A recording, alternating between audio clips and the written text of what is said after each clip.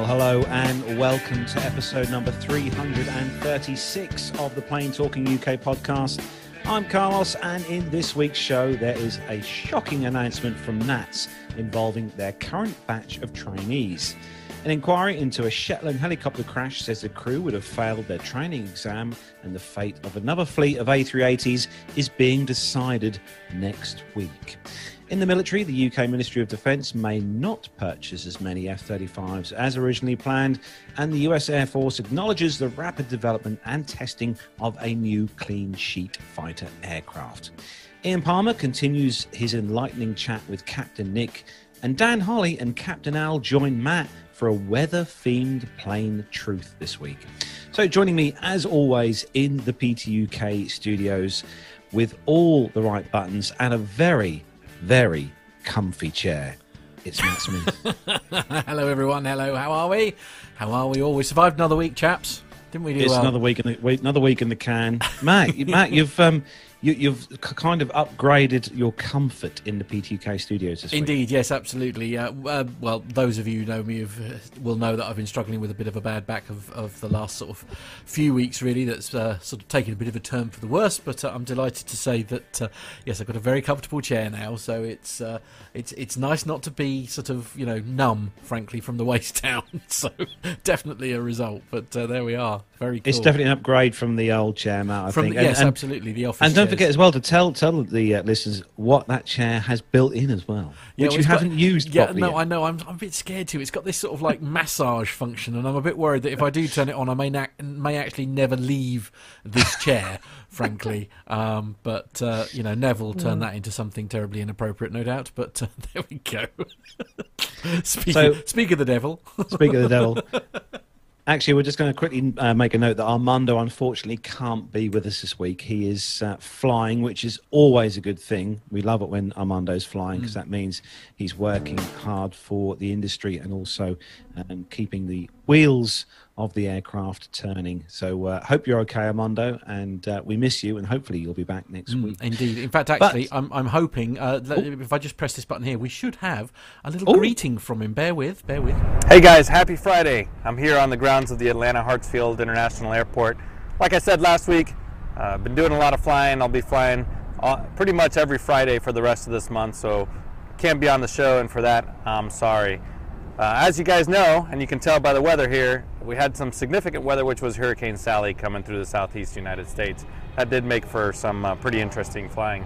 That's pretty much what I've been up to this whole week, is just flying 3-4 days a week, still trying to fly skydiver, still trying to fly for Civil Air Patrol. So basically my life is in the air as long as this kind of weather doesn't keep me on the ground. The highlight for the week, meeting up with none other than podcast royalty, Captain Jeff. This morning we went up to a nice Cuban restaurant here in the Atlanta area, solved all the world's problems, talked about everything podcast, and life, love, and liberty, as I always say. But anyways, sorry I can't be on the show again. I hope you guys enjoy some of the military stories, and I can't wait to hear the entire show this Sunday when it gets published. There we go. You see, thank you, Armando. Yeah, he sent us a little intro in, bless him. So very grateful. Blooming miss him. Absolutely, yes. However, we do also have other podcast royalty with us right now. Yeah. As always, joining us from the awesome Nev Tech Studios, it's the man who loves everything in 4K. It's Neville Bounds. Yes, 4K is often the price rather than the resolution, I find. Quite. We're with young Armando about his audio. They're a bit overmodulated. Yes. No, he did send in his apologies. It's all right. Yes, I hope he did. Very poor show. Hey, come on. It was still nice to hear from him. Play nice, you. But no, great to be back on the show this week, guys, and a packed show this week. We've got a lot to pack in. Some really interesting stories as we were trawling through the news this week. So looking forward to presenting all of that with you too. Yeah. So how are things over in Buckinghamshire, Neville? Good? Yeah, very, very good. Very nice weather, I must say. Very pleasant. And just preparing myself for my visit to Belfast next week. I haven't been there for a few months. Are you flying? Got a full week in Belfast. So tragically, I realise for everybody, I shan't be on the show on Friday of next week. And then the week after that, I'm off to Stockholm for the week as well. Oh, so, dear. BA boys? Of course. Is there Now any other way to travel? there's no quarantine between Sweden and the UK, which is great. So I'm off there for a week on business. I'm going to do it quickly because in case they shut it all down again, because that could easily happen, I guess. But so looking forward to that. No, great to be back on the show this week. So we're going to give a big thanks to everyone who's joined us in the live YouTube chat room this evening. All the usual family members in there, plus more, and some of them joined very early indeed. Actually, in the day, a few of them have been there before 7 o'clock this evening. Some of them were there before us. I know. So hello to Alan Loveday. We've got Auntie Liz also in the chat room tonight. And scrolling there, Alan White. Hello to you, Alan White. We've got Masha. Hello, Masha. Tony S. Hello to you, Tony. Lane Street. We've got Neville Bounds. It's always good to have Nev in the chat room. Dave Abbey. Hello to you, Dave Abbey. Hope you're well. Captain Cruz. Hello to you, Captain Cruz. And scrolling down to make sure I don't miss anyone out. No, I don't think I've missed anyone out. Hopefully I won't miss anyone out. But don't forget as well. I've just seen what Nev's popped up on the screen. Look. Oh, no. At least it wasn't vertical video. That is true. He knows the rules on that one, to be fair, doesn't he, Nev? Totally. Don't forget, if you listen or watch the show through YouTube, but if you do listen to the show as an audio podcast and you want to join us each week, or you may want to join us each week on the live show, don't forget to look us up on YouTube and also to hit that subscribe button and also click the bell icon, which is right next to that, to be notified when we go live with new episodes. Because we'd love to have you in the chat room, because honestly, let's be honest, guys, the chat room is what really does make this show what it is. Absolutely. Yeah. Mainly because they know an awful lot more than we ever will. That is absolutely 100% correct. Yeah, indeed.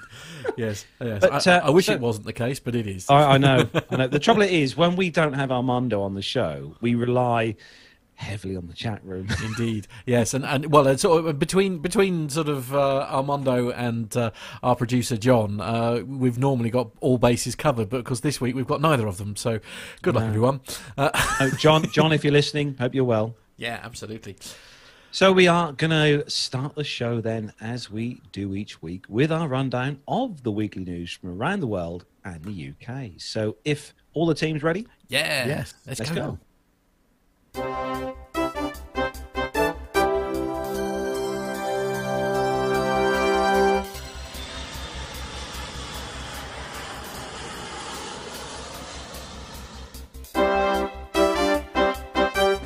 So, kicking off this week's first news story is on the simpleflying.com website. And for those of you who haven't yet flown on an A380, you better get your skates on. Because the headline on here, Lufthansa set to decide on the A380's fate next week. So Lufthansa has rumoured retirement of its entire fleet of A380s and is set to decide upon the complete removal of all the aircraft next week, in fact on Monday. So in a meeting this week, CEO Carsten Suffer said that the future of the Super Jumbo would be confirmed on Monday. He warned that deeper cuts to both fleet and the workforce were likely to be needed as the airline's recovery continues to be sluggish.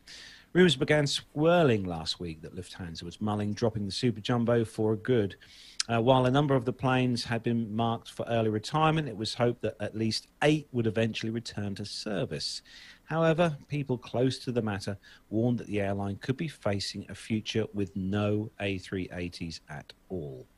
Naturally, these rumours were a topic of investigation at a meeting this week. Lufthansa HQ at the CEO Carsten Suffer conducting a question and answer session with employees said that the future of the giant Airbus was indeed in question and that a decision would be made next week. And it says here that overall Sofa believes that only twin-engine aircraft have a real future within the Lufthansa fleet, despite some of its A340s still being relatively young, while the airline may well decide to shelve more of these and potentially more of its Boeing 747-400s too. It's unlikely it would want to part with its newer and more efficient 747-8s. It's a shame, guys, obviously, with so many airlines kind of binning off essentially the A380, but we all know why, the reasons behind this, and COVID obviously doesn't help at all. But some of these aircraft, I mean, the first Lufthansa, just a bit of facts for you, the first Lufthansa A380 was delivered on May the 19th, 2010. So that's what, guys, barely 10 years? 10 years?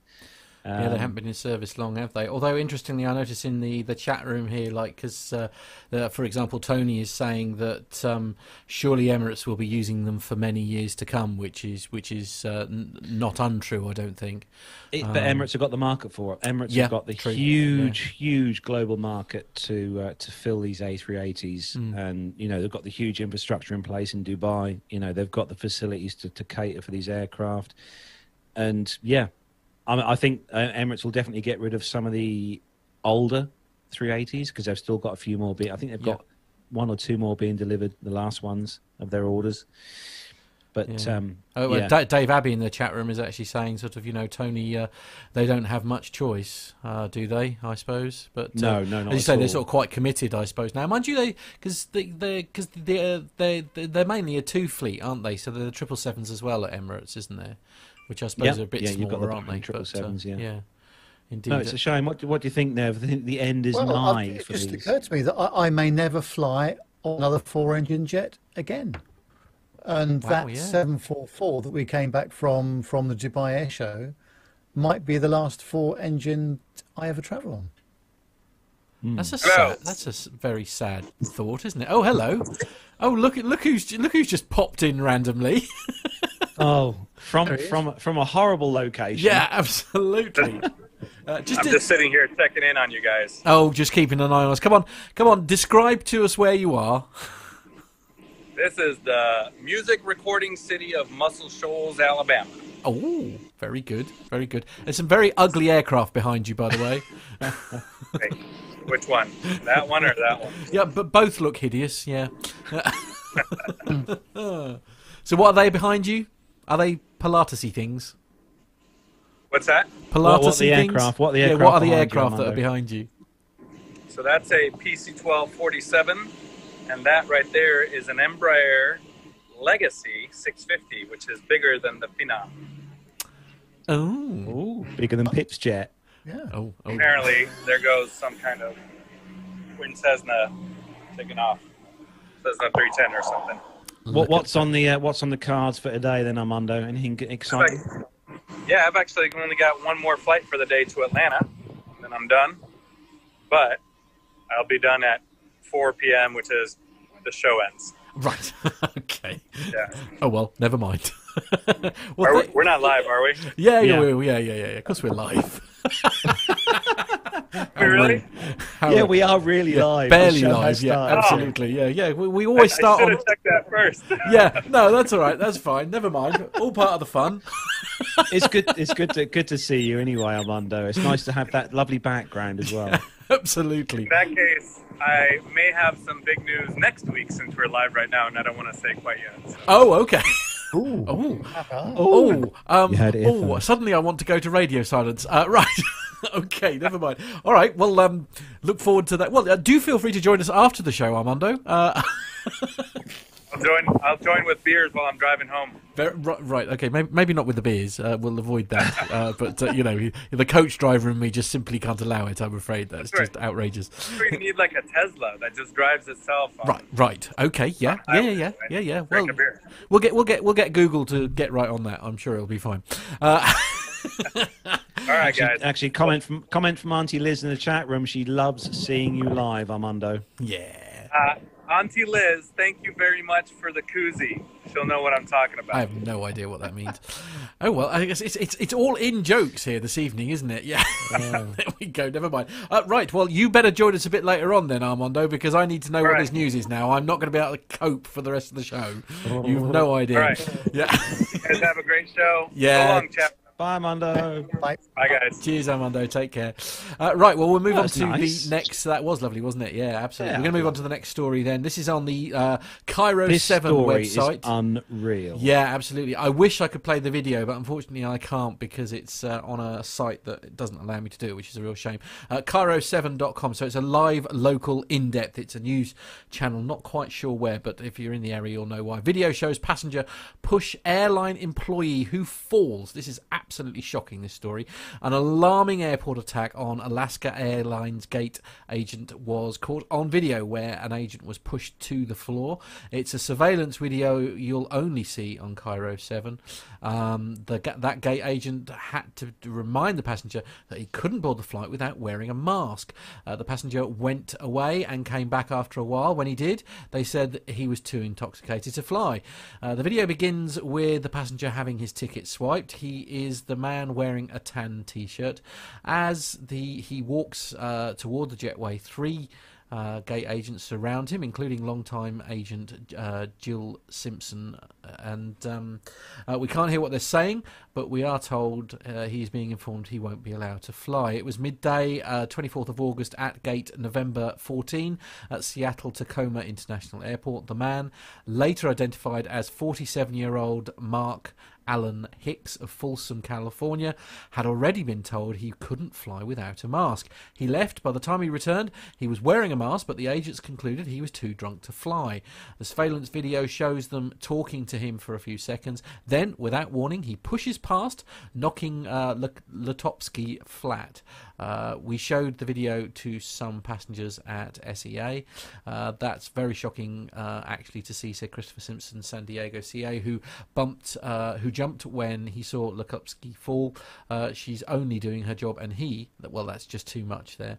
I mean, basically, I'll go on. The story goes on that various accounts of the people that were there to witness it. But I mean, this is. If anyone's had a chance to see the video of this, the videos with the links will be in the show notes. But I'm sure the video's probably been published on social media. But honestly, I watched that, and it wasn't just a little push or a shove. It was a full-on rampage into this woman, and she fell really, really, really hard. Indeed, I will. Let me just see if I can't. As I say, it's not. What do you think of this, Nev? Because I thought if you honestly saw something like this happen in front of you, I think I'll definitely I'd wade in myself. Well, yeah, it's shocking behaviour, isn't it? And unfortunately, with some of the things that are going on at the moment, some people's temperament needs to be turned down a little bit, I think. Some of the things that I'm hearing and seeing on social media and this kind of stuff as well, absolutely ridiculous. And I don't know why people do it. Very unfortunate. Agreed. It's not good, really, is it? It's not good at all. No. Anyway, we should move on before we all get really cross. We won't see things like that again. Well, we will see them again because people just get drunk all the time for some bizarre reason. But anyway, Nev, you've got a story here which again is a really quite a distressing story for a lot of people in the UK. I think this is appalling, really. It's on theindependent.co.uk, and Simon Calder is reporting on this one. He's the travel correspondent for theindependent.co.uk. By the way, Simon's PA, would you mind returning my emails when you get a chance? Sorry, did I say that out loud? No. Simon says trainee air traffic controllers with only weeks before graduation have been told that their training course is over and that they have lost their jobs. NATS, who is the UK air traffic controller provider, is the latest aviation employer to cut jobs. More than 120 trainees who have yet to gain their student licence and be posted to an operational unit have been offered redeployment or a voluntary exit package. All that work, pain of being away for 6 months from family, and it's back to square one, wrote one student controller. The Controllers Union Prospect has described the move as a disastrously short-sighted and cruel decision. Until the coronavirus crisis, the skies in southeast England were the busiest in the world, with 6 airports serving London, formerly the world hub of aviation, and a prestigious amount of overflying traffic. But now the UK is ranked as 27th out of 31 nations in Europe in terms of passengers flying as a proportion of last year's levels. In July, only 11.6% of 2019 passengers flew to or from the UK. A spokesman for NATS said we currently have 275 trainees who have passed through the college and are waiting to restart their on-the-job training at units across the country once traffic increases. They will provide sufficient control resource for the next 2 years, and there is no capacity to take more trainees from our college. With this in mind, we have taken the very difficult decision to pause training at our college, which means that the 122 trainees have until the end of September to decide if they prefer to leave or to wait to see if there's any redeployment opportunities emerging over the course of October. Since lockdown, the trainees have been furloughed to take advantage of the government's job retention scheme. The most recent starters are on apprentice contracts. Steve Jari, National Secretary for Prospect, said this is a disastrous and short-sighted and cruel decision by NATS to dismiss these trainees, some of whom have just a fortnight left of their course to run. The aviation industry is facing unprecedented challenges, but simply dismissing these people is not the answer. They're being thrown to the wolves. We have received countless messages from trainee air traffic controllers in despair. Having got through a highly competitive selection process, their dream career has been ripped away from them. We have seen in previous downturns that cutting training undermines NAT's ability to provide a reliable service. It's dangerous to repeat the mistakes of the past by slashing potential ATC numbers to the point where the industry will be unable to recover after the pandemic. And that spokesman said that we will stay in regular contact with those who want us to and hope we'll be able to re-employ them when traffic recovers. They will have a guaranteed right to return to NATS when college training restarts. Our training college will remain active, supporting the trainees awaiting restart and providing refresher training for our existing qualified controllers as traffic levels increase. The union estimates that NATS spends an average of £150,000 on each trainee. Well, my personal opinion is that this is extremely short-sighted, because whatever happens in the next 6 or 9 months, things are going to get better at some point, and we need controllers, we need crew back on the aircraft, and cancelling someone's training with just 2 weeks to run in some cases. That's the bit I do not even begin to understand how that is good value and purposeful. I mean, that's the bit that really blows my mind, really, to be like 2 weeks away from your training complete. And in fact, I mean, Richard Adams, I think, is sort of agreeing, basically saying that that's disgusting. They should at least let them qualify first. As you say, I mean, that just seems so... I don't know. I mean, everybody's, you know, bad things are happening. I mean, you know, we know that things aren't great at the moment. You know, I get that, but there must be a better way of you know, dealing with this rather than just pulling. I think the problem they've got, obviously, there's overhead associated with it, and yeah, obviously that's going to be costly in the short term, but surely we should, I mean, we're always talking about ATC shortage and capacity. Surely we must bring these people forward so that they've got opportunities coming up. And yeah, it's not going to be before Christmas. We all get that. Yeah. And it's probably going to be next year. But I personally think, and I'm not in control of the purse strings, obviously, but I think that that's a very short-sighted decision. And they really need to think about how they're going to provide controllers for future and the future expansion of the airspace in the UK. Now, we all know how terrible my memory is, so I apologise if this is wrong. But I seem to recall, didn't something similar to this happen with NATS once before, where lots of people were sort of all laid off sort of short notice, and then suddenly, exactly as you said, there was this massive shortage of ATC controllers. Although, interestingly, worth noting, Tony S is actually pointing out that NATS aren't the only ATC provider in the UK. Hopefully they'll find employment elsewhere, and you know, I mean, I very much agree with Tony on that. I hope they can find gainful employment elsewhere. Yes, absolutely. And the trouble is, we just got to get out of this cycle of A bit like the pilot shortage. Do you remember a few years ago? 1 minute we've got not enough pilots. Next minute we've got too many. I say next minute. I mean, this goes in a sort of a 4 or 5 year cycle, doesn't it? And the same thing's going to happen with controllers if we're not careful. And we cannot have a situation where we are on the back foot, where we haven't got people in employment. And I do get that there's a cost associated Absolutely, with it. But training people from scratch or bringing them back cannot be economic, surely. Indeed. I'll take a couple more comments from the chat room, if that's okay with everyone. We've got, so Captain Cruz is actually saying, great point, this puzzling news as providing 24/7 service should require about the same amount of people, even if traffic levels are down. Now, I suppose somewhere like Heathrow, you can operate with a slightly smaller staff if you've only got one runway open, for example. But I think that both open again now, aren't they? I seem to. They are not full time. Not full time. They do alternate them occasionally, but the traffic is greater than it was. Certainly. Yeah. And then the last point, which I'll just take if that's okay. So Richard Adams is saying the amount of controlled airspace in the UK, particularly in the south, is always growing. Often hard to get a clearance from Farnborough at the weekend, which is a good point. So, I mean, it's I don't know. What do you reckon to all this, Carlos? Yeah, I just think it's the same when we do pilot training. When all these youngsters and stuff are going up through the levels doing the pilot training, and then you get to a stage probably where a lot of these youngsters were before the whole COVID thing started, and now they've got these big loans. They've learned all this stuff, the worst bit, isn't it? But now they've got nowhere to go. They've still got the big loans. Yeah, exactly, and it's the same for these NATS guys. They've learned all this stuff. They've been really, working so hard for this, and then it's just like that, gone.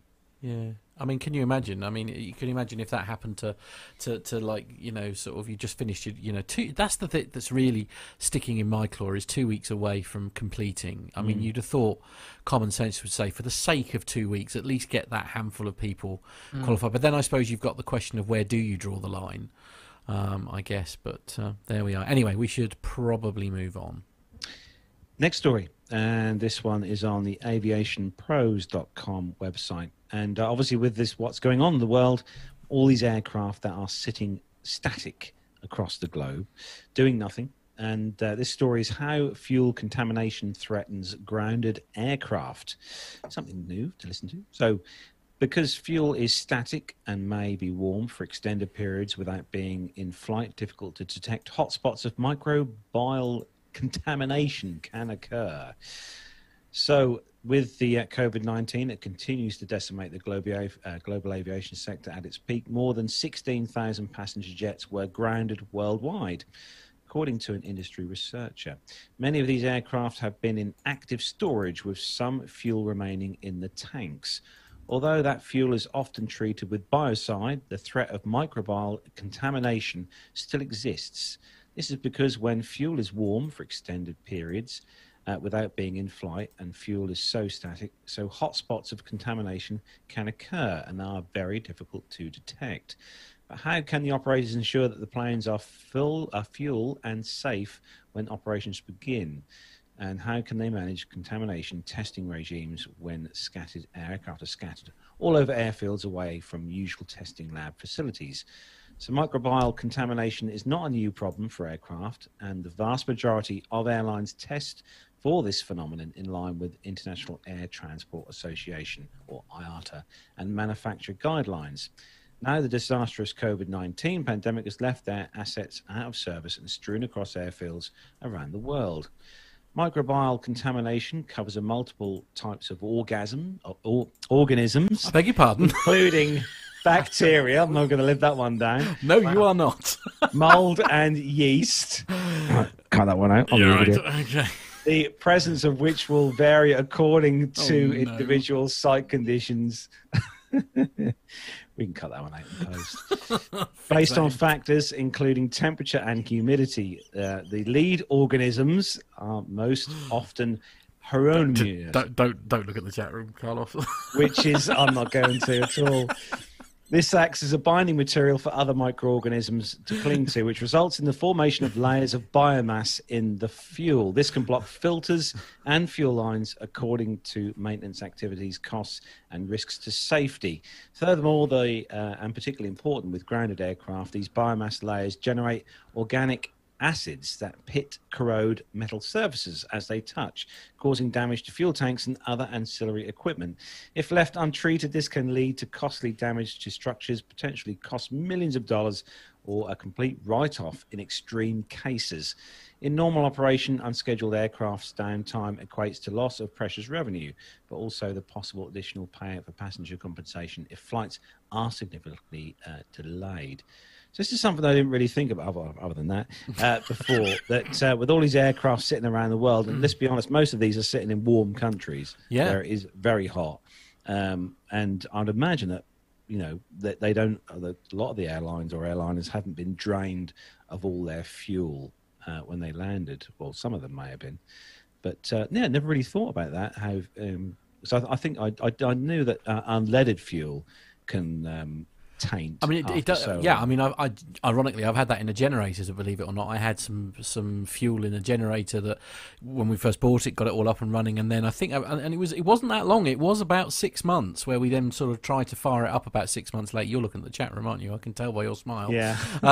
And we went to you were sort of trying to get this thing to sort of fly. We just could not get it to fire. We tried like new spark plugs and all that, thinking something's terribly gone, and it just turned out to be literally dirty fuel. It was just literally the fuel had got, deteriorated, had lost its potency, for want of a better word. And yeah, we had some here unleaded in one of those green plastic jerry can type of things you have, and that had gone a bit sort of strange, but it had been in there a few years. I wish I could read out Jonathan Warner's Oh, comment, but I really can't. Shall we move on before something goes? Normally that's when someone types that in the show notes. Yes. But obviously these were a story that's pre-written. Absolutely, so you can't blame it on that. Normally it's down to Nev, isn't it? It's normally Nev that's been playing. Can happen, yes. Yeah, it can. It has been known to happen, hasn't it? In fact, earlier this evening, but we'll gloss over that and move on Anyway, as well. moving swiftly on. Yeah, this next story yes. is aviation based, as always. Right, and that's a it's shock for an aviation based podcast. I know. And it's got nothing to do with the O word, but it's all about freighters. Right, if you say so. Okay, Flight Global is the website.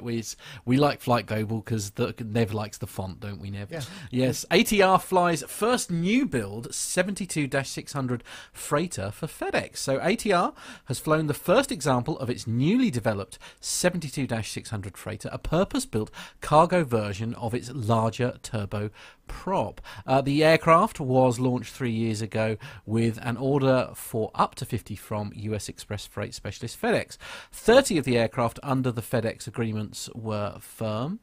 ATR had stated at the time that the 72-600F would have a large cargo door in the forward fuselage as well as in the aft cargo door and enter service later on this year. The airframer says that the MSN 1653 carried out the first flight lasting 2 hours on the 16th of September from its St. Martin site. During the flight, crew on board performed a number of tests to measure the new aircraft's flight envelope and flight performance it adds. While freighter versions of the ATR are in service, the Dash 600F will be the first cargo ATRs to be delivered to a carrier directly from the assembly. They will include Class E freight compartments and be capable of holding 7 unit load containers or pallets or bulk cargo. ATR adds that the Dash 600F will have the very latest avionics suite, which it says future-proofs the cockpit. Now, I don't know a lot about these. Well, I don't know a lot about anything. I know, but so what are the what is the ATR? Well, I must admit, I don't know that name as a company. So the ATR 72 is very popular. Stobar, as you probably have heard. I've heard of them. Yes, who fly from Southend. Use these ATR 72s. They're very popular passenger aircraft. Nev, you have flown on one of these, haven't yes, I think Aurigny, who were flying between Gatwick and Guernsey and Jersey. I think I've been on a couple of their ATR 42s. Yes, very nice turboprop for, an hour's worth of flying or something like that. Yeah, very pleasant. Yeah, I'm just trying to sort of pop. I've got a nice little picture here. Actually, I'm just trying to sort of pop it up on the old screen. Actually, it's You've got a few little stats there, haven't you, Matt? On the I can't do two things at once, Carlos. If you feel free to read them by all means, but okay. So the freighter version of this this especially for the Miami Ricks in the chat room. So the forward large cargo door is going to be 2.94 meters by 1.8 meters wide. Upper hinged cargo door in replacement of standard passenger door. Windowless fuselage, obviously, it's a freighter. Reinforced floor panels, that's a given. Cabin liner with attachment points. Cargo loading system capability. Integrated state-of-the-art LED lighting. I don't quite know why the freight would want to see some LEDs, and also Class E cargo compartment. But one of the pictures I actually saw on the website for the ATR website had this interior with all the cargo nets. All the way along the interior, which looked quite good. But this is good actually to see something. I think this is going to be quite popular, being it's not a huge, massive, wide-bodied aircraft, but can still hold quite a fair amount of freight. So I think this will do well for ATR. Yeah, I mean it's a nice. So the size is sort of it's somewhere in between, isn't it? I suppose I mean it's not. Again, I mean we've said this before, haven't it? I never understood why the A380F wasn't a big thing, because you'd have thought that given the capacity that you have with one of those, it would have been a beautiful thing, wouldn't it? So I mean this sort of sits somewhere in between, sort of. Where would this sit? Are we talking sort of? I'm trying to get like a comparison. Are we talking like A320 size? That sort of. It's smaller than the 320. It's 319 probably. Yeah. So sort of like what I call like middle of the roady sort of type sort of. But this for regional freight would be awesome. When you're shipping stuff from one end of the UK to the other, or maybe from the UK to Europe, Amsterdam or somewhere. A brilliant, fantastic size. Ideal size piece of equipment for that kind of job. So I like that. Captain Cruz has just said in the chat room, fun fact, you are boarding an ATR from the rear as the cargo hold is behind the cockpit. Doesn't matter for cargo version, of course. Yes, and actually I got caught out slightly because I have a penchant for seat 1A. Yes, I've heard of that. Yes. Whenever I can. So I booked Mrs. Nev and myself in seat 1A and 1B, I think it was. Okay. And we were the last to board because because you were boarding from the right. Yeah. Yes. So actually we weren't the first to board at all. So they boarded the aircraft in a very odd way, but actually we boarded the aircraft from the rear, even though we were sitting at the front. So there. That's unfortunate, I think, is the word. I'll tell you, these aircraft are blooming noisy as well. Are they? As well, yeah. They are very noisy. Gosh. They fly frequently over here. You can hear them from quite a distance, I will say. Can you? Mm. But popular nevertheless.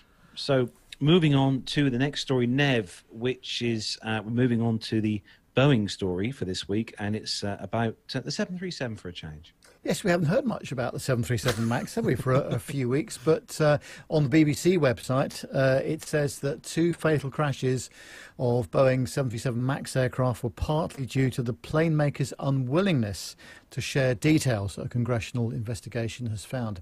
It blames a culture of concealment at Boeing, but says the regulatory system was also fundamentally flawed. Boeing said it had learned many hard lessons from the accidents, but families of the victims accused the company and the regulator of continuing to hide information. The US report is highly critical of both Boeing and the regulator, the FAA. Boeing failed in its design and development of the MAX, and the FAA failed in its oversight of Boeing and its certification of the aircraft, the 18-month investigation concluded.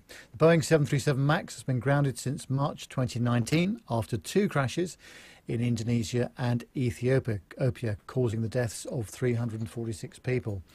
The nearly 250-page report found a series of failures in the plane's design combined with regulatory capture, an overly close relationship between Boeing and the federal regulator, which compromised the process of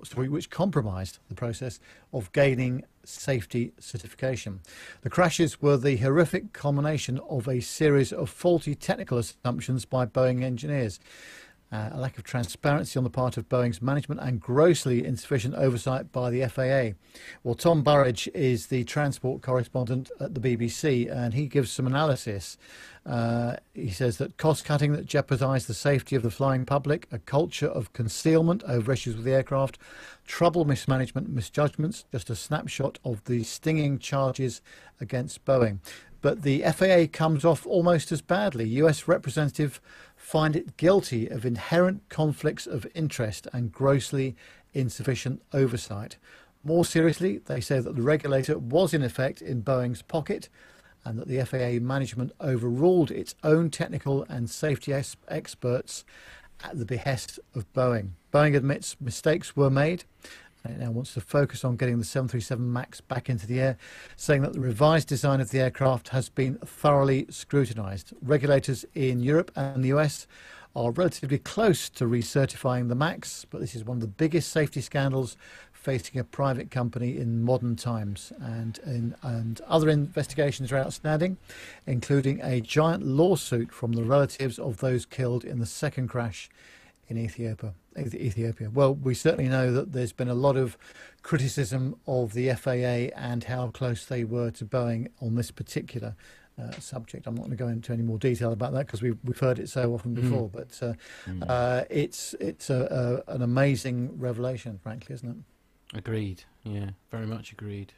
Yeah, it's not great. It's not been a great year for us all, really, to be fair. But it's not been a great year for Boeing at all. No, indeed. I mean, it's quite a damning report, really, isn't it? I mean, it certainly isn't complimentary to the process. I don't know. Part of me isn't surprised, given some of the rumours and stuff that we have heard along the way. But I mean, I don't think this saga is over yet. I think we've still got, much more left to play on this. But then perhaps that's something for comment with people more experienced than us when it comes to stuff like this. Really, it's not a good day for Boeing, as you say. Mm-mm. So the next story this week is on the bbc.co.uk website, and this is about a story that happened a few years back now. Actually, this one, but this is actually, I think was there a documentary series or a program done on this one, Nev? Yes, there was. Yes. Yeah. So Shetland Super Puma crash. Crew would have failed training exam. So cast your minds back. The crew of a helicopter which crashed with the loss of 4 lives would have failed a training exam with the same manner of flying, an inquiry has heard. So there's a list of people who obviously died with this crash, and which is a terrible shame. But aviation consultant Mark Pryor said the speed of the helicopter was too low on the approach. He told the inquiry that they also did not scan their instruments effectively. On the 10th day of the FAI, Mr. Pryor was asked what would have happened if the manner of the approach had been replicated in the examination tests. They would certainly have failed the tests, he said. They would have perhaps have been put through some more training in a second test before they were allowed to get back to full flying. The helicopter hit the sea on its approach to Sumba and overturned, but didn't sink as flotation devices were armed just in time. The crew was not using full automation functions, and their speed had dropped. So Mr. Pryor, who himself had flown the approach into Sumba, said the crew were not compliant with the operations manual and the approach did not meet standard of reasonable care. He said that they didn't achieve a stable approach and that left them more prone to any errors in scanning instruments. He said, in my opinion, the crew were not scanning the airspeed and indeed other instruments for a period of time. The helicopter would not have crashed if the pilot had stabilized the speeds at 80 knots on approach to the airport, he said. If they had flown at 80 knots, that would have allowed them to continue, he said. Mr. Pryor said he believed the crash would not have happened if any link in the complete chain of events that day had been broken. Sarah Darnley, Duncan Munro and George Allison drowned after the helicopter hit the water. Gary McCrozen, who had a cardiac arrest, died from heart failure following the crash. The inquiry has also heard that one survivor, Samuel Bull, who was believed to be 28 at the time, later took his own life after suffering post-traumatic stress. The inquiry, which was previously delayed due to coronavirus measures, continues before Derek Pyle, Sheriff Principal of Grampian, Highland and Islands. So I remember the programme, actually. I think I'm trying to remember, Nev. Was it one of the air crash investigation series? I'm not sure if it was, but yes, it's certainly been, I'm sure it's been on the television. But yeah, and it's just another demonstration, isn't it, that an accident is hardly ever, in fact, almost never, the cause of one thing. It's a chain of events that come together. And so I think the visibility was bad as well, I think, on this this day as well, wasn't it? I think a lot of factors working against them, and you know, my knowledge of rotary operations isn't, you know, very great at all, but yeah, clearly stuff has gone on here which shouldn't have happened. But also I think that it's the things that went on afterwards, you know, the people that were fatally or injured, but also things that had happened afterwards. So it's a absolute tragedy. But I'm hoping once again that lessons are learned from these sorts of things. I remember I actually had the chance to do some of that cold water training not too far down the road from where we live here in a test centre in Lowestoft at the college, and they had one of those dunk tanks with the the helicopter kind of framework, and they drop you in the sea and then rotate. And we had the chance to do said part of said course whilst I was at college many years ago now. Oh, wow. But that was, man, like I still remember now, it was one hell of an experience. And that's, you know, when you've got people around you with, who are all trying to do this, it's still a really, really scary experience. I think it's very frightening, isn't it? And one of my industry colleagues that used to do a lot of work on the oil rigs flying out of Aberdeen to the various oil rigs in the North Sea, he was telling me that all the training he has to do, and he said no matter how many times you do it, it's still frightening. It really is. Tony S says in the chat room, are there any happy stories in this week's show? No, none whatsoever. Well, we have got an amusing one, actually, right, Nev, haven't we, to finish off? And I'm glad we have. It's one of those "and finally" stories, I think, isn't it? This is on creativeboom.com, and it says, ever been annoyed by your fellow passengers on a flight? In my case, often. The Etiquette of Flight, an austere 12-step guide to better behaviour when flying commercially, may put a smile on your face. A limited edition signed coffee table book created by Floridian artist Kayla Burke. It takes a comical approach to issues we often face during travel.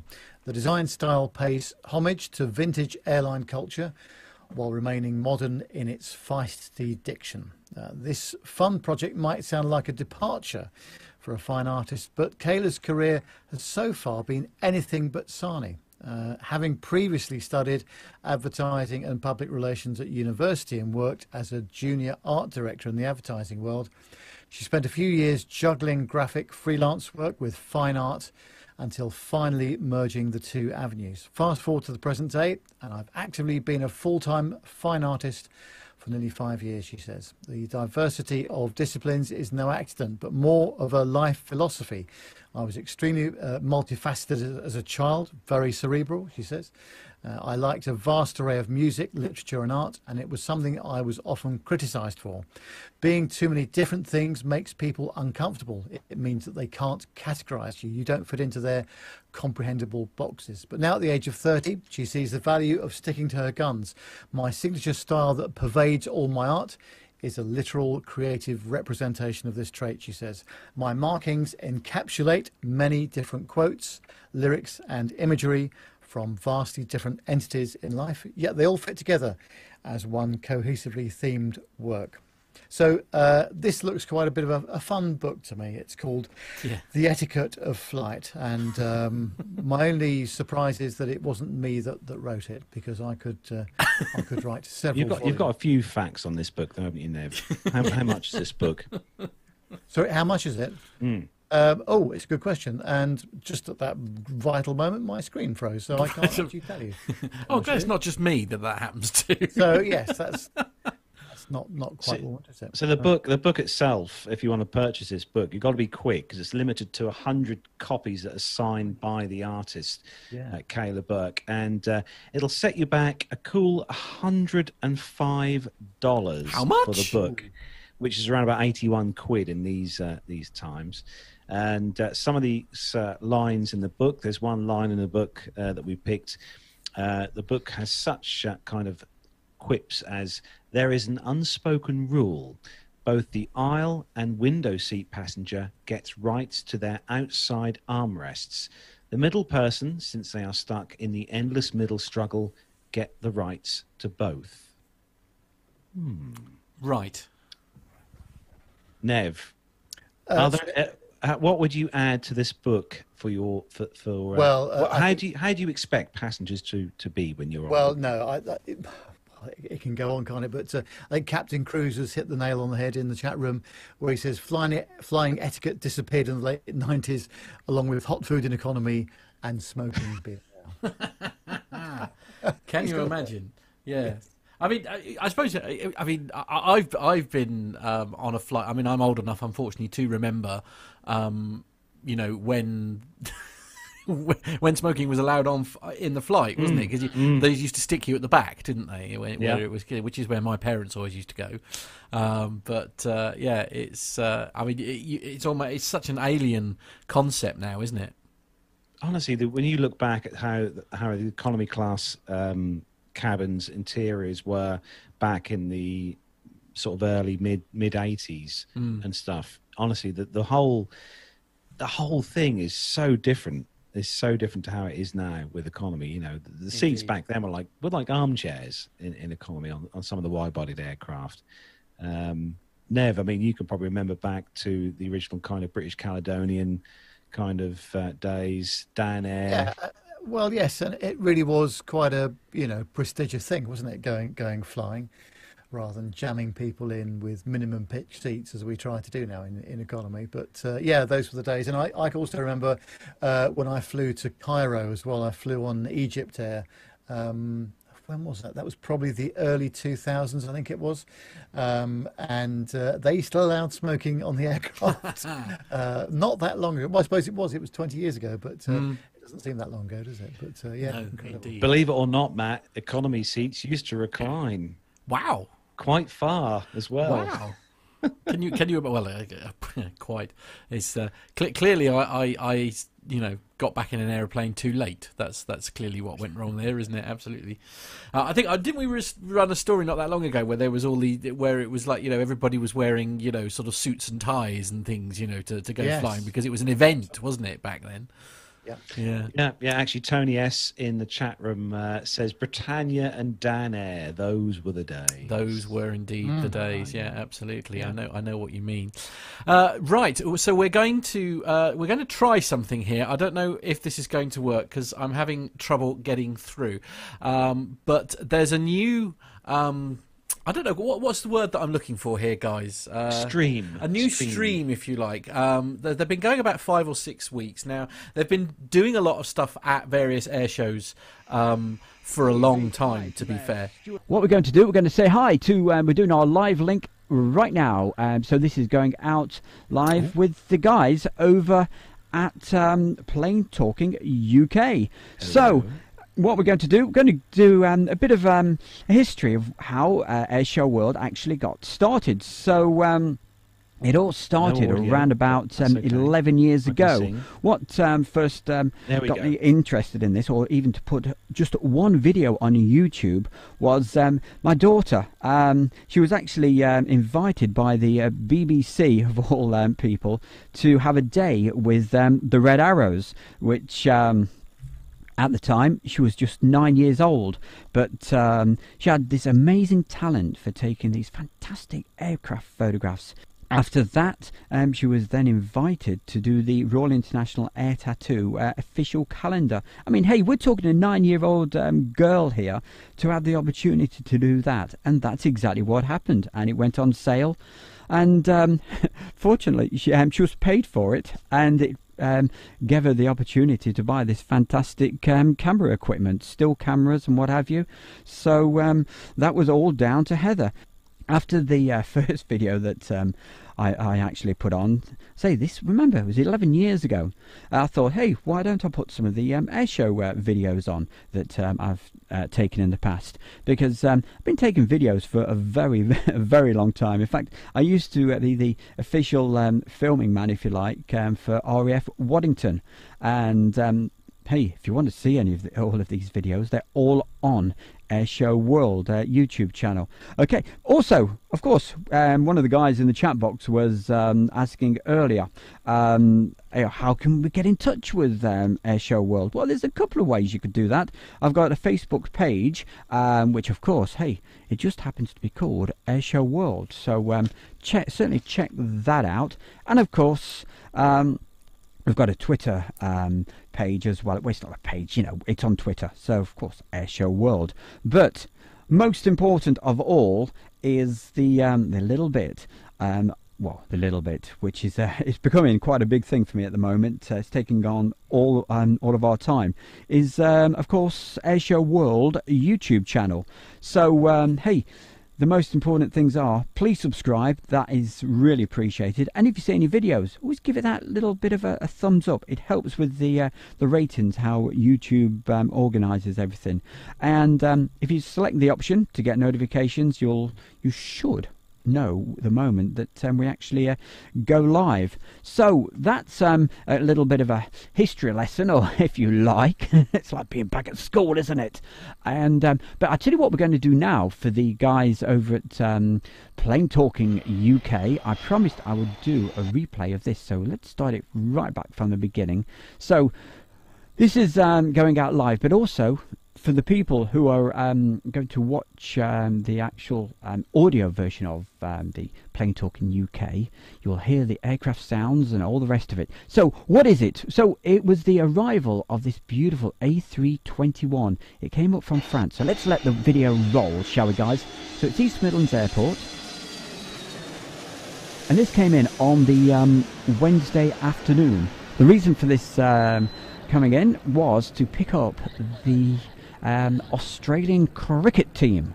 So this was on Wednesday while they were still playing, and as you see, that's beautiful. I love that. Hey, it's even got the pretty lights on there on the runway, looking good. So that's when the aircraft actually arrived on Wednesday afternoon, and Ethan was with me as well. He was filming that. This was yesterday morning, and actually got to East Midlands Airport around about 8 o'clock in the morning, but this didn't leave till about 1:40 yesterday. So on board at the moment you've got the Australian cricket team, and in that aircraft it is absolute luxury. It really is. La Compagnie. And I hope I've got the pronunciation right on that. I've been saying it for around about 100 times recently, and each time I get it wrong. I think I got it right that time. What a bonus. So there we go, you see it taxiing out, and this time, unlike the day before, absolute beautiful blue skies and sunshine. So there we go, just about to taxi down. Well, it taxied down and it's just about to take off, so let's let you hear the sound of those engines.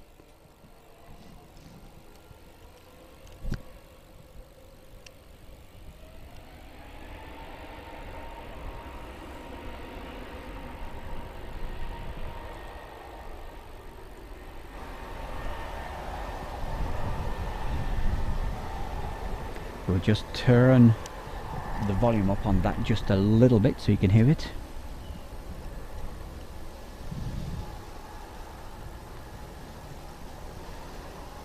So there she goes, taxiing down the runway and just about to rotate this beautiful A321. Honestly, I mean, we absolutely love this aircraft, don't we? I mean, we ran a story not that long ago, didn't we, about the La Compagnie. So for anybody that missed that on the live stream yesterday, it was a long wait, but hey, we had a lot of people watching yesterday, all patiently waiting for this aircraft, but we had plenty of other things to fill in.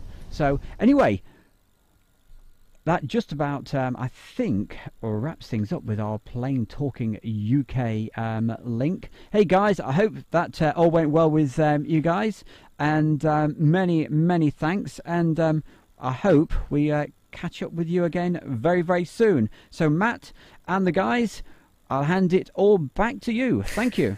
There we go. Look at the consummate professional, eh?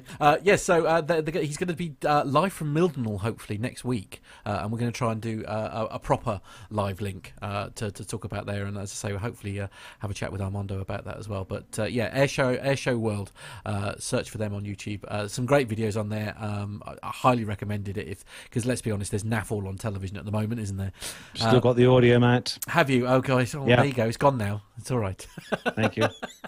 Sorry, I keep forgetting you get a different mix of your ears. Anyway, that's the problem. We haven't got John here. Yeah, to absolutely. Shout at me. Yeah, indeed. There we are. So, what did you reckon to that, Nev? Yeah, very good. No, nice air, isn't it? Yes. Very swish looking indeed. Yes. Indeed. Definitely. Yeah, right. Okay. We'll move back onto our show now. And it's a series that we've been very much looking forward to sharing with you. And Nev, you're in charge of this bit. Yeah, thanks, Matt. Well, here we go with part 2 of the interview with Ian Palmer. So if you remember last week at the end of part 1, Ian spoke about his drinking problem in a very candid fashion, and also the problems that he was having away from the aircraft and flying itself. So a quick recap about Ian's background. Well, he's an accomplished musician. He first began to play drums at the age of 9, inspired by his 2 uncles who also play drums, Steve and Carl Palmer, as in Emerson, Lake and Palmer. Oh my goodness. Ian has operated as a first officer for a number of airlines and in fact as a captain on the A330. He flew with Captain Nick on a couple of sectors, and it's Nick himself that presents this series of 4 interviews with Ian. So many thanks again to both of these gentlemen for providing the original material.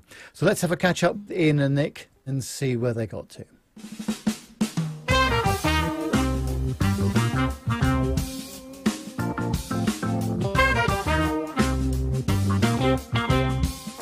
Thanks very much indeed for coming and speaking to us again, Ian, in this that is part 2 of what I suspect will be 4 parts of your interview. We left the last story at the point at which you were going to move into civil aviation. How did you achieve that?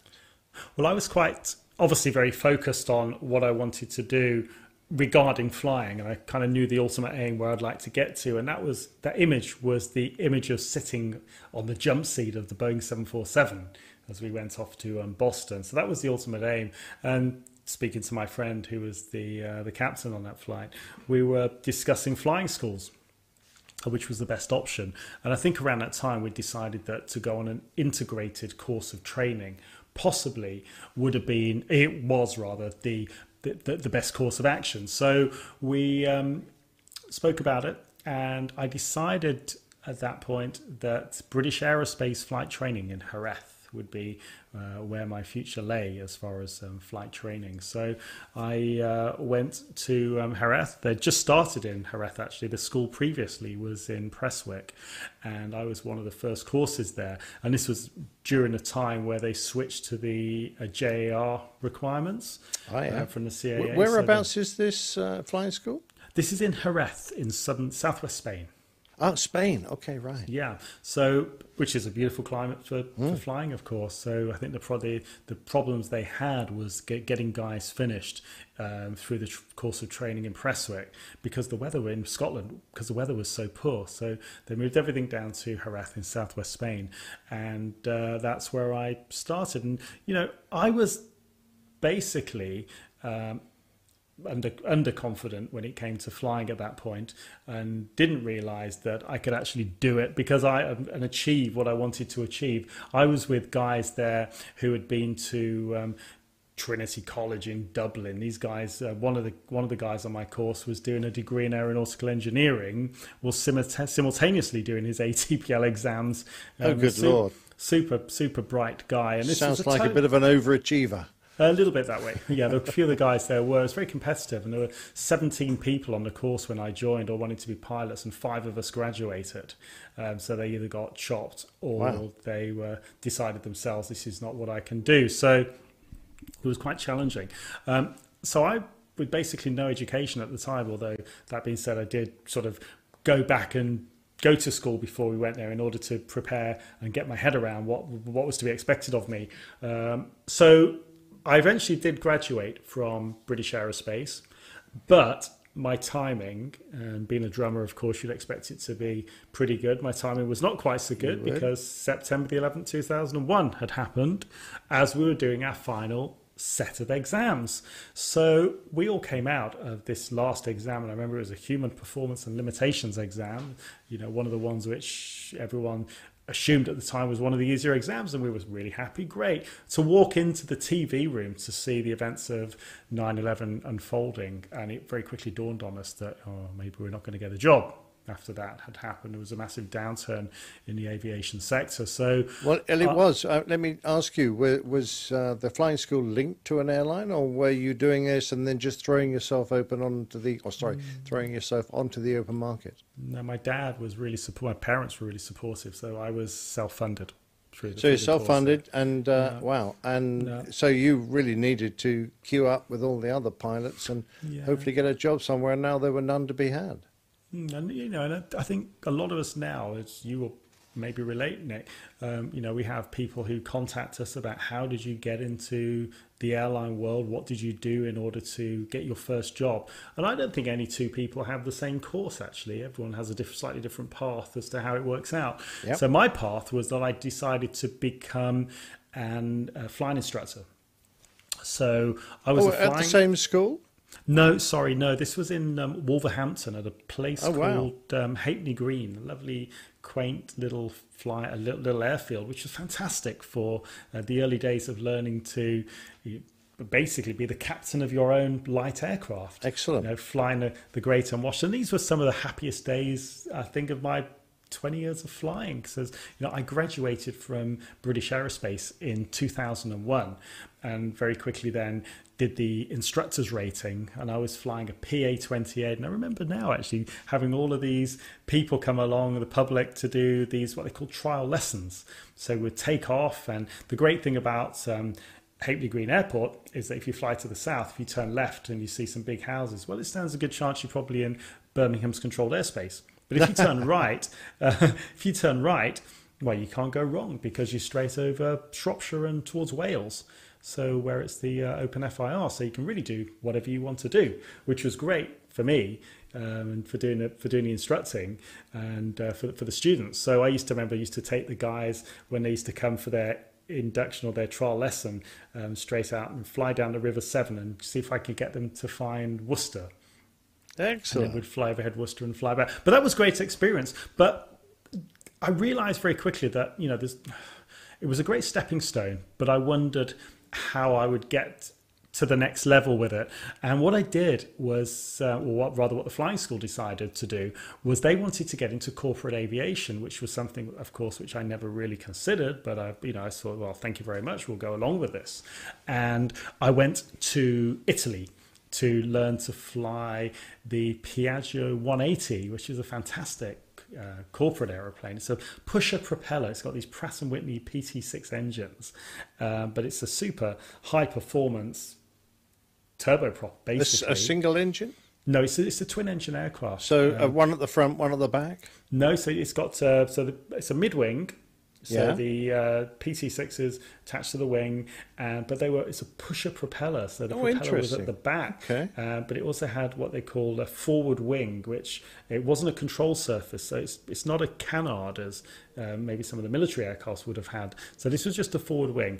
But it was great because for the passengers, and it would take sort of 6 people in the passenger cabin, but they could stand up in this aeroplane, which was great because it was a mid-wing and a wing was at the back with the forward wing obviously at the front. So so that was a great experience. So I'd go, and unlike the airline industry, where you would have your very much a set roster in that sector, you were of corporate aviation, you would, and I was flying for a company called Fox Air. So what happened basically was the flying school decided that they were going to get this aeroplane. They sent 4 of us off to Piaggio to do the type rating. I was really serious about wanting to, get this type rating and get through the course, and the other guys maybe weren't quite so serious. They didn't achieve very much, but the flying school subsequently didn't end up taking an aeroplane. However, I was offered a job with Piaggio at the factory. Oh wow! They must have recognised some talent there. Well, they were really nice people, but I worked hard. I worked really hard for that. So I remember now, and you'll probably relate to this, Nick, that there was a lot of ex-Air Force or Italian Air Force pilots within that organisation. And the chief pilot, whose name was Giuliano Corrado, he was an ex-104 Starfighter pilot. Oh, the Widowmaker. Yeah. And then some of the other guys who were involved with the sort of production and the testing of the aircraft were ex-Italian Air Force Tornado pilots. Oh, excellent. So they were an interesting bunch. I bet. Yeah, so that was a really good experience. So, I mean, there you would literally go on a tour. So you would take off from where we were, Genova and Bologna were the 2 bases, and we'd take off and we wouldn't know where we'd end up. I remember we used to fly the Ferrari Formula One people around. So at the time it was oh wow, did you meet anybody interesting? Yeah, I did. I flew Jean Todt, who was at that time the team manager. Excellent. So Barrichello and Schumacher were the drivers when I was there, so that was you met really them both? Yes, we flew them. Fabulous. I know you're not really meant to divulge that now, but it's a long time ago, so yeah, I'm happy to say that's what we did. What was Shuey like? He was very, very, very, very lovely, but very quiet. But very studious and a real thinker. And at the time, I remember he was doing a degree, I think, in some sort of automotive engineering. Wow. So he had a big say in the design of the car and stuff which is way above my head. And I do remember him saying, actually, if I can work on the design of the car with Ferrari, and I can just get even a 0.0001% improvement in the performance of the car, then that makes a big difference in his world. So they really deal with it. I mean, anybody, I'm impressed with anybody that's any good at anything, and he really was top of his game. So really quite inspiring. Absolutely. That's quite remarkable. So where from there? So I realised then, having spoken to my friend who I went on the jump seat on the 747 with, he said, Ian, you need to get yourself into an airline. That's what you need to be doing. He didn't really understand the corporate world, and I must admit it's something which had never occurred to me, but it was very enjoyable and it was a great experience. But from there, I joined a company called Now Airlines.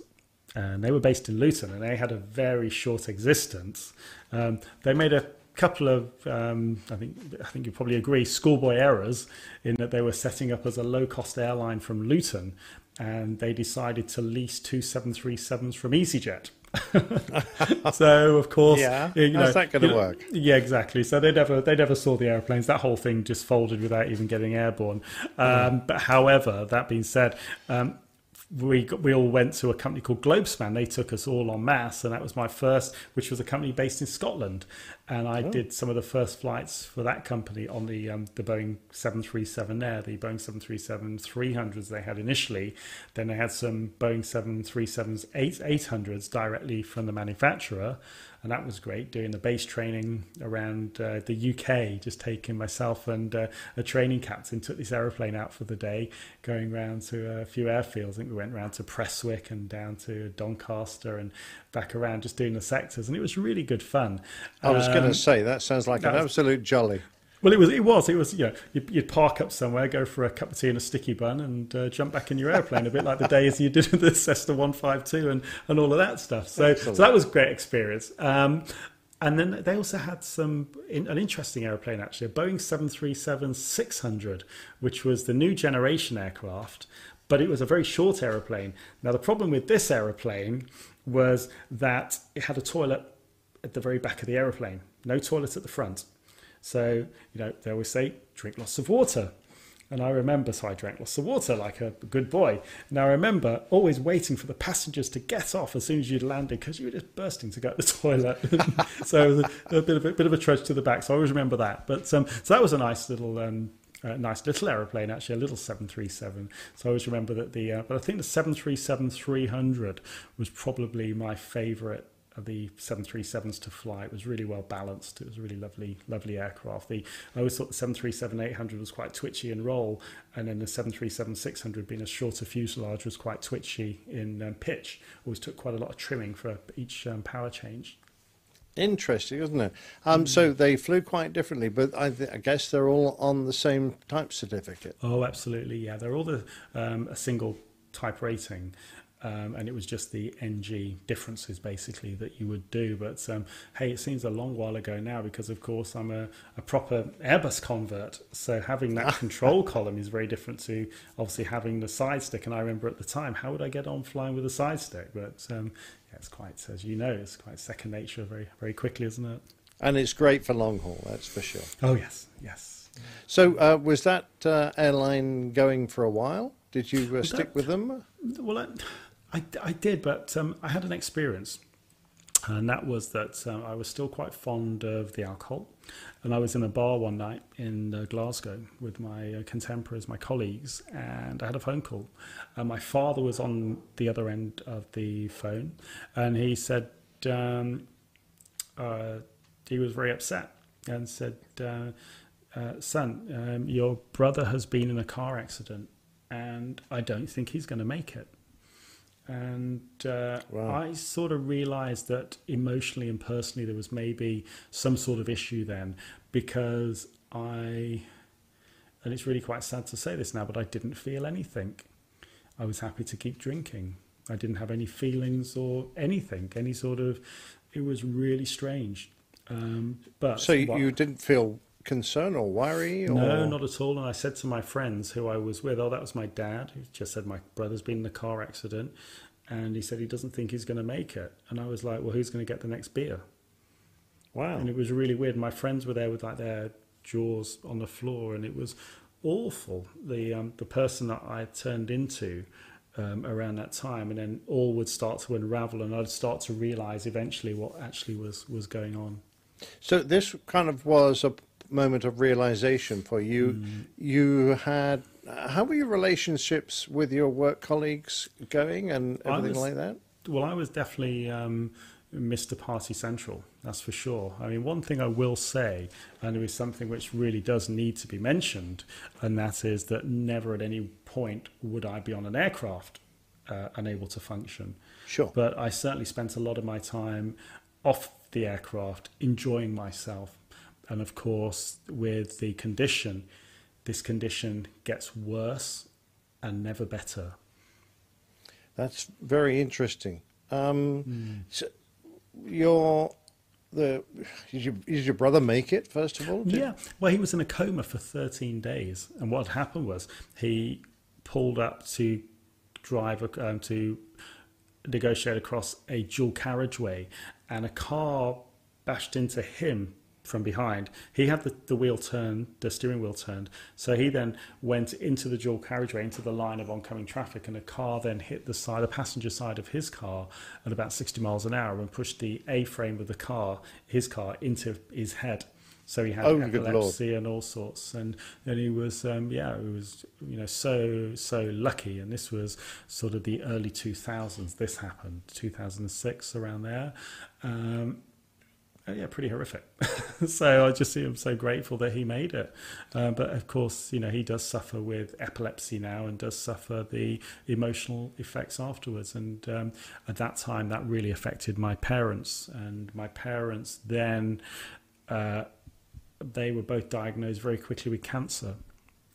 Oh, hell. And so around that time, I decided to leave Globespan, and I applied for another job in my hometown, Birmingham. Yeah.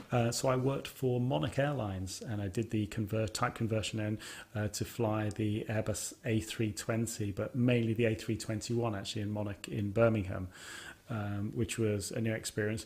But, as I said at the start of the interview, I never The problem is you can do all the geographicals. I can go to Scotland, I can go to Birmingham, but ultimately the problem will always be between my two ears. I'll always carry the problem with me. Or this, yeah, it is a problem, it's a condition. So I was working for Monarch, and even then, struggling to contain, that lifestyle. Had you recognised the fact that you were an alcoholic at that point? Well, I've since realised that I was an alcoholic. I was born alcoholic, and there's a couple of indications, and I truly believe this. And it's a condition for life, but it is a condition. It's a little bit like diabetes, that we can control it, but we can't cure it. That's a very good analogy, and one that I considered myself. Yeah. You're at a real turning point in your life here. You're back drinking. You're holding down an airline job, but you obviously need to change your life somehow. And I think we'll be able to talk about that at length next week, Ian, if that's okay. Absolutely. Oh, great. Thank you, Nick. All right, mate. Chat to you next week. Brilliant. See you then. Wow, talk about the worst run of luck. We were saying in between there. I mean, Ian's honesty and his candidness about the whole thing is incredible, and we'll hear more about that in part 3 next week. Indeed, looking forward to that. Yeah, I said it before last week. I listened to this series on another aviation podcast. But it's on APG, but it's nice to have that visual content as well alongside. Yes. BRC. So yes, our personal thanks to both Ian and Nick for putting that together for us, and of course Nev for sitting there and stitching it all together. Because with 3 camera angles and all that can't have been the easiest. It took a while. A time-consuming mashup, shall we say? Oh dear. So it's time to move on to the military news segment this week. And Armando sent some videos in. So if everyone is ready. Indeed. Let's go.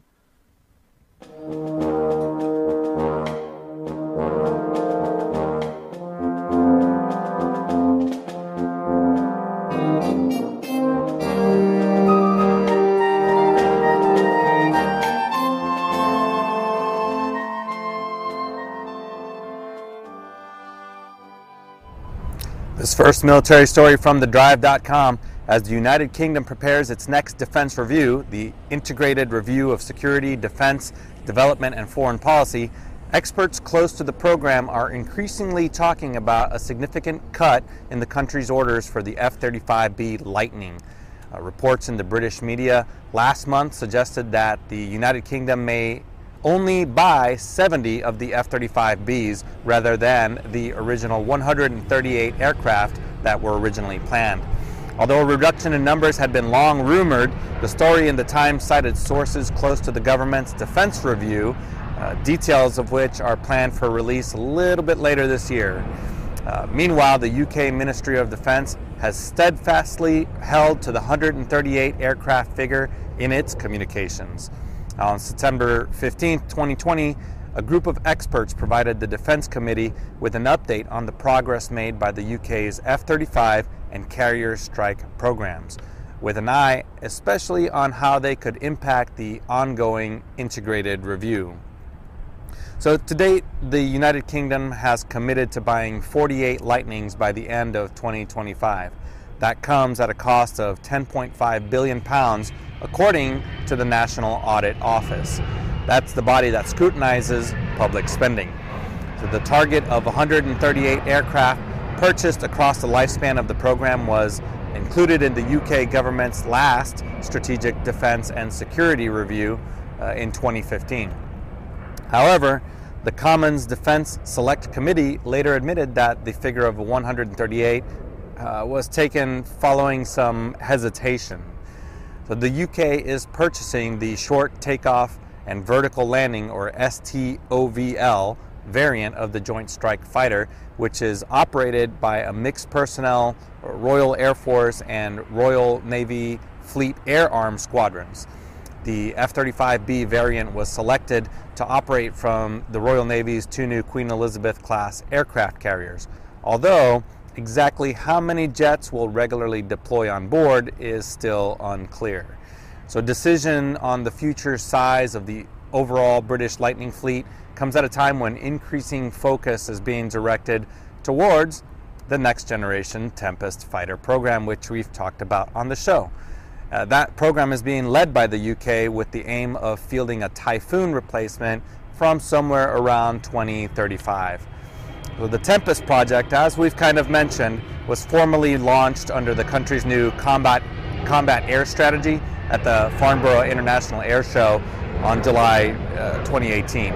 It's being pursued as a part of the wider Future Combat Air System Technology Initiative, which aims to bring together the Ministry of Defence and industry partners to deliver more than £2 billion worth of technology investment by 2027. So, ongoing story. We'll see what comes of it in the next couple months. Now, I know we're not mass military experts between the three of us here, but I'll tell you what, there's one thing that I would really, really love to do, and that would be to get a chance to go on board the HMS Queen Elizabeth and see these F-35Bs in action, because it does look awesome. And on this story, if you get the chance to click on the show notes and click on this story, there is a really, really good top-down picture that's been taken of HMS Northumberland, HMS Dragon and HMS Queen Elizabeth with a single F-35B on the deck. If you look at the picture, it's amazing to see how small the F-35B looks on the deck of the HMS Queen Elizabeth. I don't know if you guys have seen this picture on the story. No, I have to confess I haven't. But no, it does look small, doesn't it? That's right. But yeah, fascinating. Yeah, brilliant. Indeed. Actually, Mike is just saying in the chat room here, he was saying that the F-35 is still an expensive development crisis, like the F-111.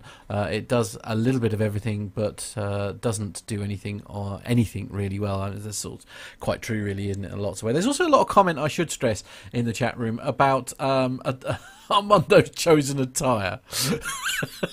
it's sort of like sponsored by Acme and sponsored by all sorts of various bits and pieces. And it's the green screen he had set up there was impressive, though, wasn't it? It was astounding. Yeah, moving video and everything. Yeah. I mean, brilliant. Yeah.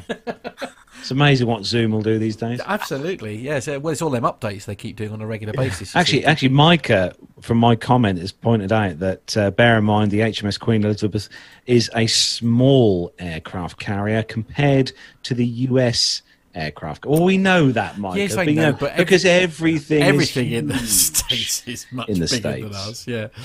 Oh dear. As I say, it's like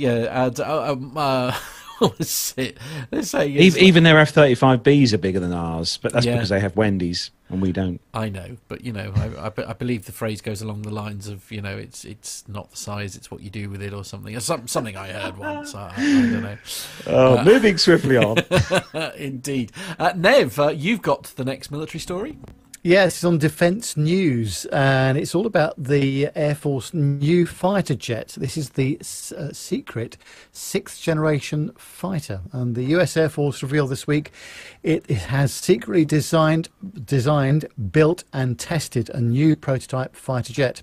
The fighter, about which we know virtually nothing, has already flown and broken records. The Air Force must now consider how it will buy the new fighter, as it struggles to acquire everything from intercontinental ballistic missiles to bombers. The Air Force's head of acquisition, Will Roper, made the announcement yesterday in an exclusive interview with Defence News in conjunction with the Air Force Association's virtual Airspace and Cyber Conference.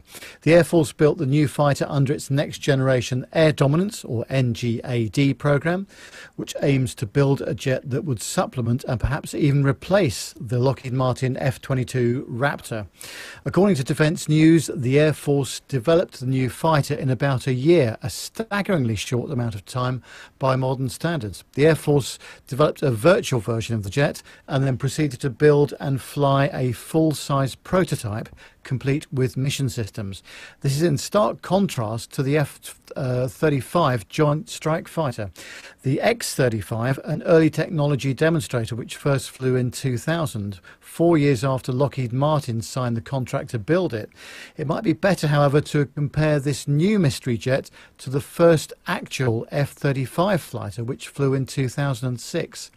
That means it took the Air Force just 1 year to get to the point with NGA-D fighter that it reached in 10 years with the F-35.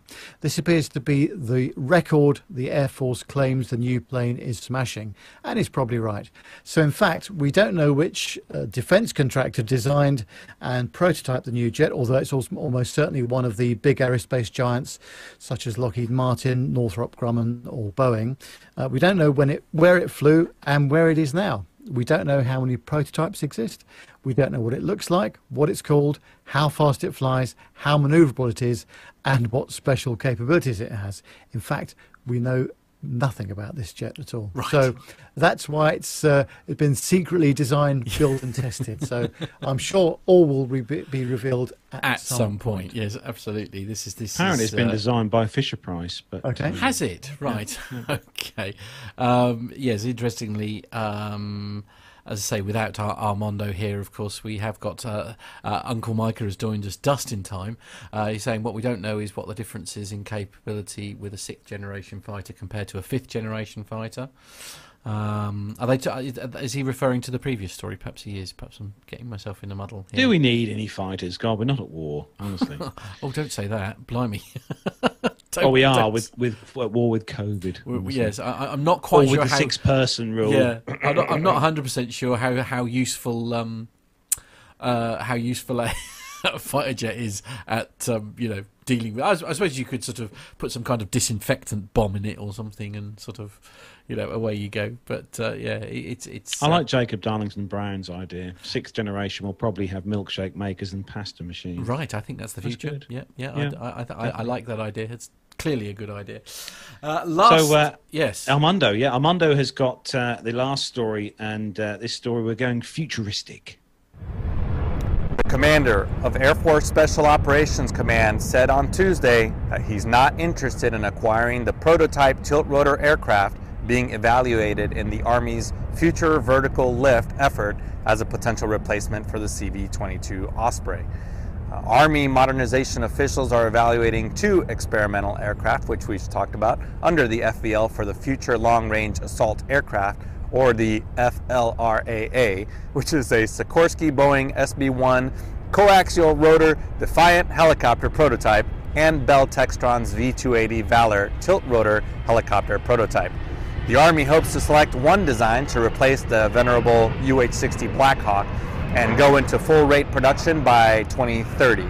But even if the Army does select the tilt-rotor V-280, Air Force Special Operations Commander Lieutenant General Jim Slife said that the Valor is not advanced enough to replace the CV-22, which is the Air Force Special Operations variant of the V-22 tilt-rotor transport. According to him, he says, "I don't see the V-280 as a replacement for the V-22, he told reporters at the Air Force's Air and Space Symposium.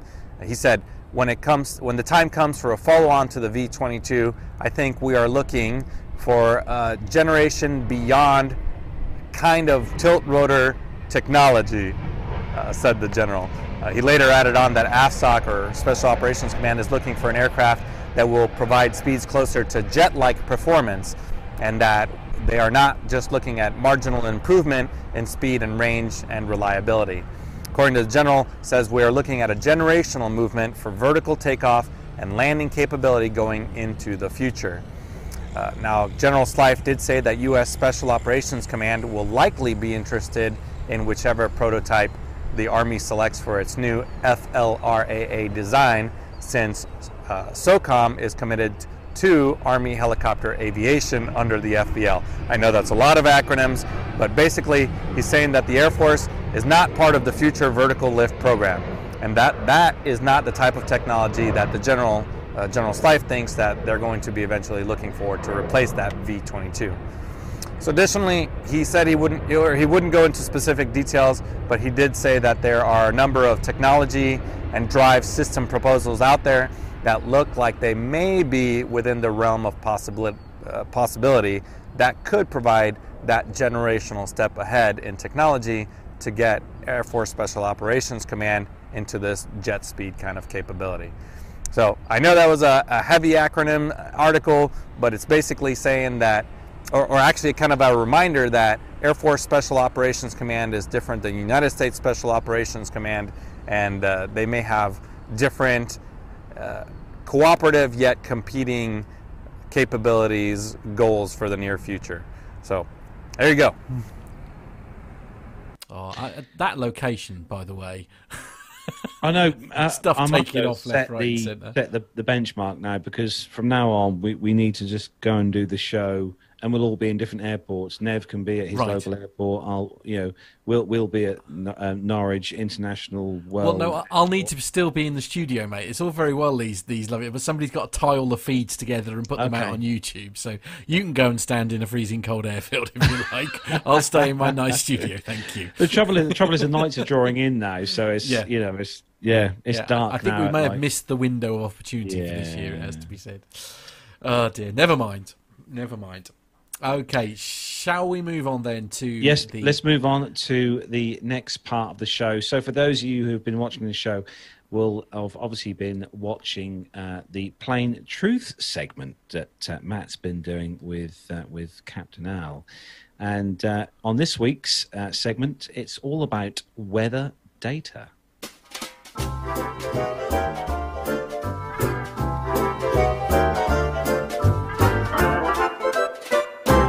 Hello everyone and welcome to another Plain Truths, and this week we're going to be talking about weather. That's quite a broad subject, isn't it? Joining me as always is my friend, your friend, it is the legend that is Captain Al. Hi Captain Al. Oh, very good evening, Matt. Thanks for joining us as always, and I'm delighted to say that joining us again this week is the lovely chap that is Dan Holly. Hi Dan. You're too kind, Matt. Good evening. How are you? I'm living life's eternal dream every single day. There we are. So now we can't have access to an actual trained meteorologist and not talk about weather. So the question that I have for you gentlemen this evening is weather. How is that data collated, and then how is it turned into the charts that I know that Al has to use to decide essentially what route they're going to take, avoiding things like thunderstorms. Now, I appreciate this is a really broad subject here, but in sort of like languages that very stupid people like me can understand, how is the data, I know it's data that is put together, if you like, to produce what you turn into maps, but basically what is the process to generate the forecast that we see on the telly? Yeah, so basically we need measurements. That comes obviously from aircraft, but also quite a lot from weather balloons. They go up twice a day in many locations around the world. There's about 5 locations in the UK and 2 in Ireland that go up at midnight and midday. And they measure the temperature, the pressure, humidity, and so forth at every level, going all the way up to the top of the troposphere, which is the lowest layer of the atmosphere where all the weather happens. So you've got weather balloons, you've got aircraft, you've got buoys floating out over the sea, which are constantly taking measurements. Land-based weather stations, there's loads of them around many parts of Europe in particular, and also parts of North America. And then you've got things like radar data, which is primarily looking at sort of where it's raining. That gets fed into some models. Satellite data as well, constantly monitoring from space all the various things that are going on around the world as well. So lots and lots of different data sets. They all get fed into essentially a computer model. There are many different computer models, all run by the different national Met agencies around the world as well. And even here at WeatherQuest, we run our own computer model primarily focused on the UK. So all of this observational data gets fed into a numerical weather prediction model, and basically a bunch of calculations are then run using this data to try and then simulate what the weather will do going forward in time. But we always say your forecast is only as good as the data you actually put into it at the beginning. So if you're missing a lot of data right now, then we won't have a clear understanding as to what's going on right now in order to then work out what's going to happen further down the line. So observations are crucial.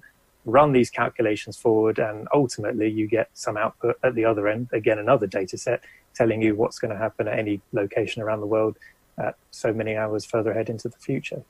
So that data that you've essentially collated and fed into a machine, how does that then turn into the forecast that we all see on television? And I know you do a little bit of deputising for our local Look East weather here in the east of England. So I mean, how do you go from that data, if you like, to predicting what's going to happen, say, tomorrow?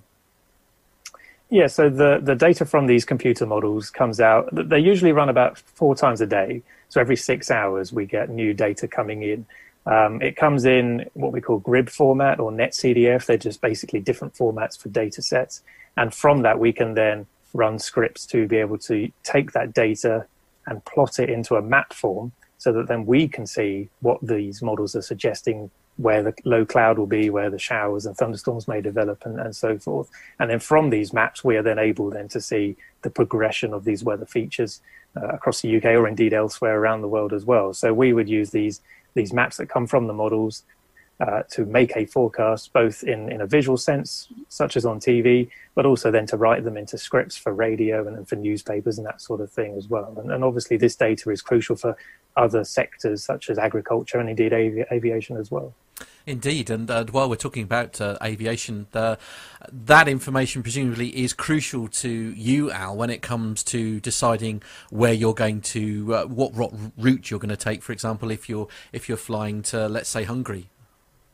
Yeah, absolutely. I mean, an awful lot of this is delegated to computer flight planning. So there are a variety of elements to be considered. First of all, the weather at the point of departure, the en route weather, and the weather at the destination. So, for example, the weather at the point of departure, if it's particularly foggy, then there are going to be delays in departure because the number of aircraft movements will be substantially less than in good visibility. Then the en route weather, well, that's a couple of factors. Optimizing the route to make use of the upper atmosphere winds. So if we can tag along a jet stream, so that will be a column of fast-moving air that will be pushing us along, so increasing our speed through the air, thereby reducing the time and the amount of fuel that we burn.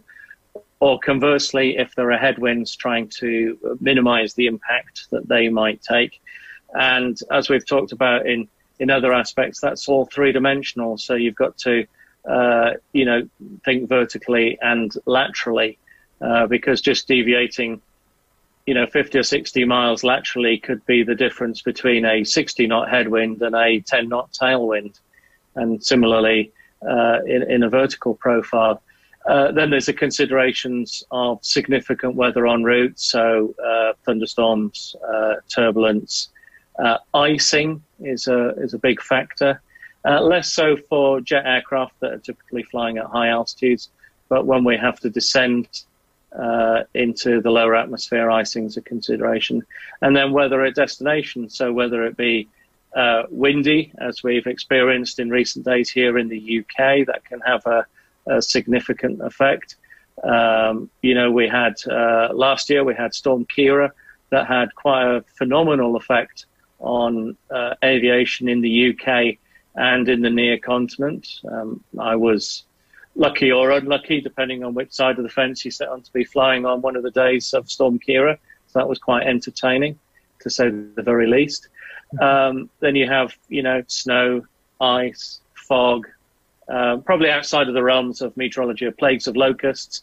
But they don't predict locusts, honestly. I mean, come on. No, but there are factors that would be reported that are outside of typical meteorology. In Met reports for aviation would be smoke. So if you operating somewhere to an airport that's being adversely affected by smoke, so forest fires or industrial fires, they would be in the Met report. And the Met observations for aviation are done half hourly.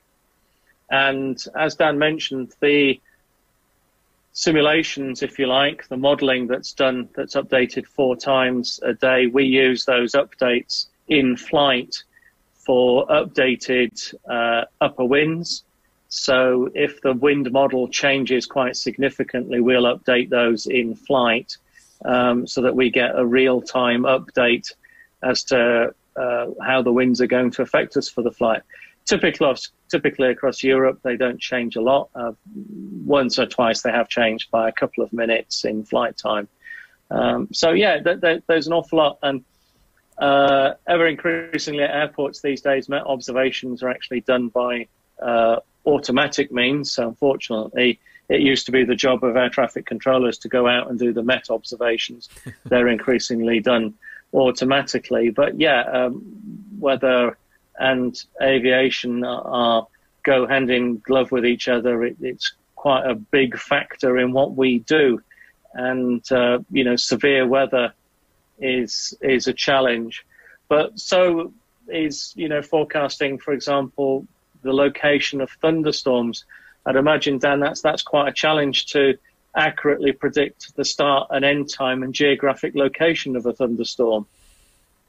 Yeah, that's right. And recently in the UK, we've had a whole week of active thunderstorms. And as you say, trying to pinpoint exactly where they'll form is quite crucial.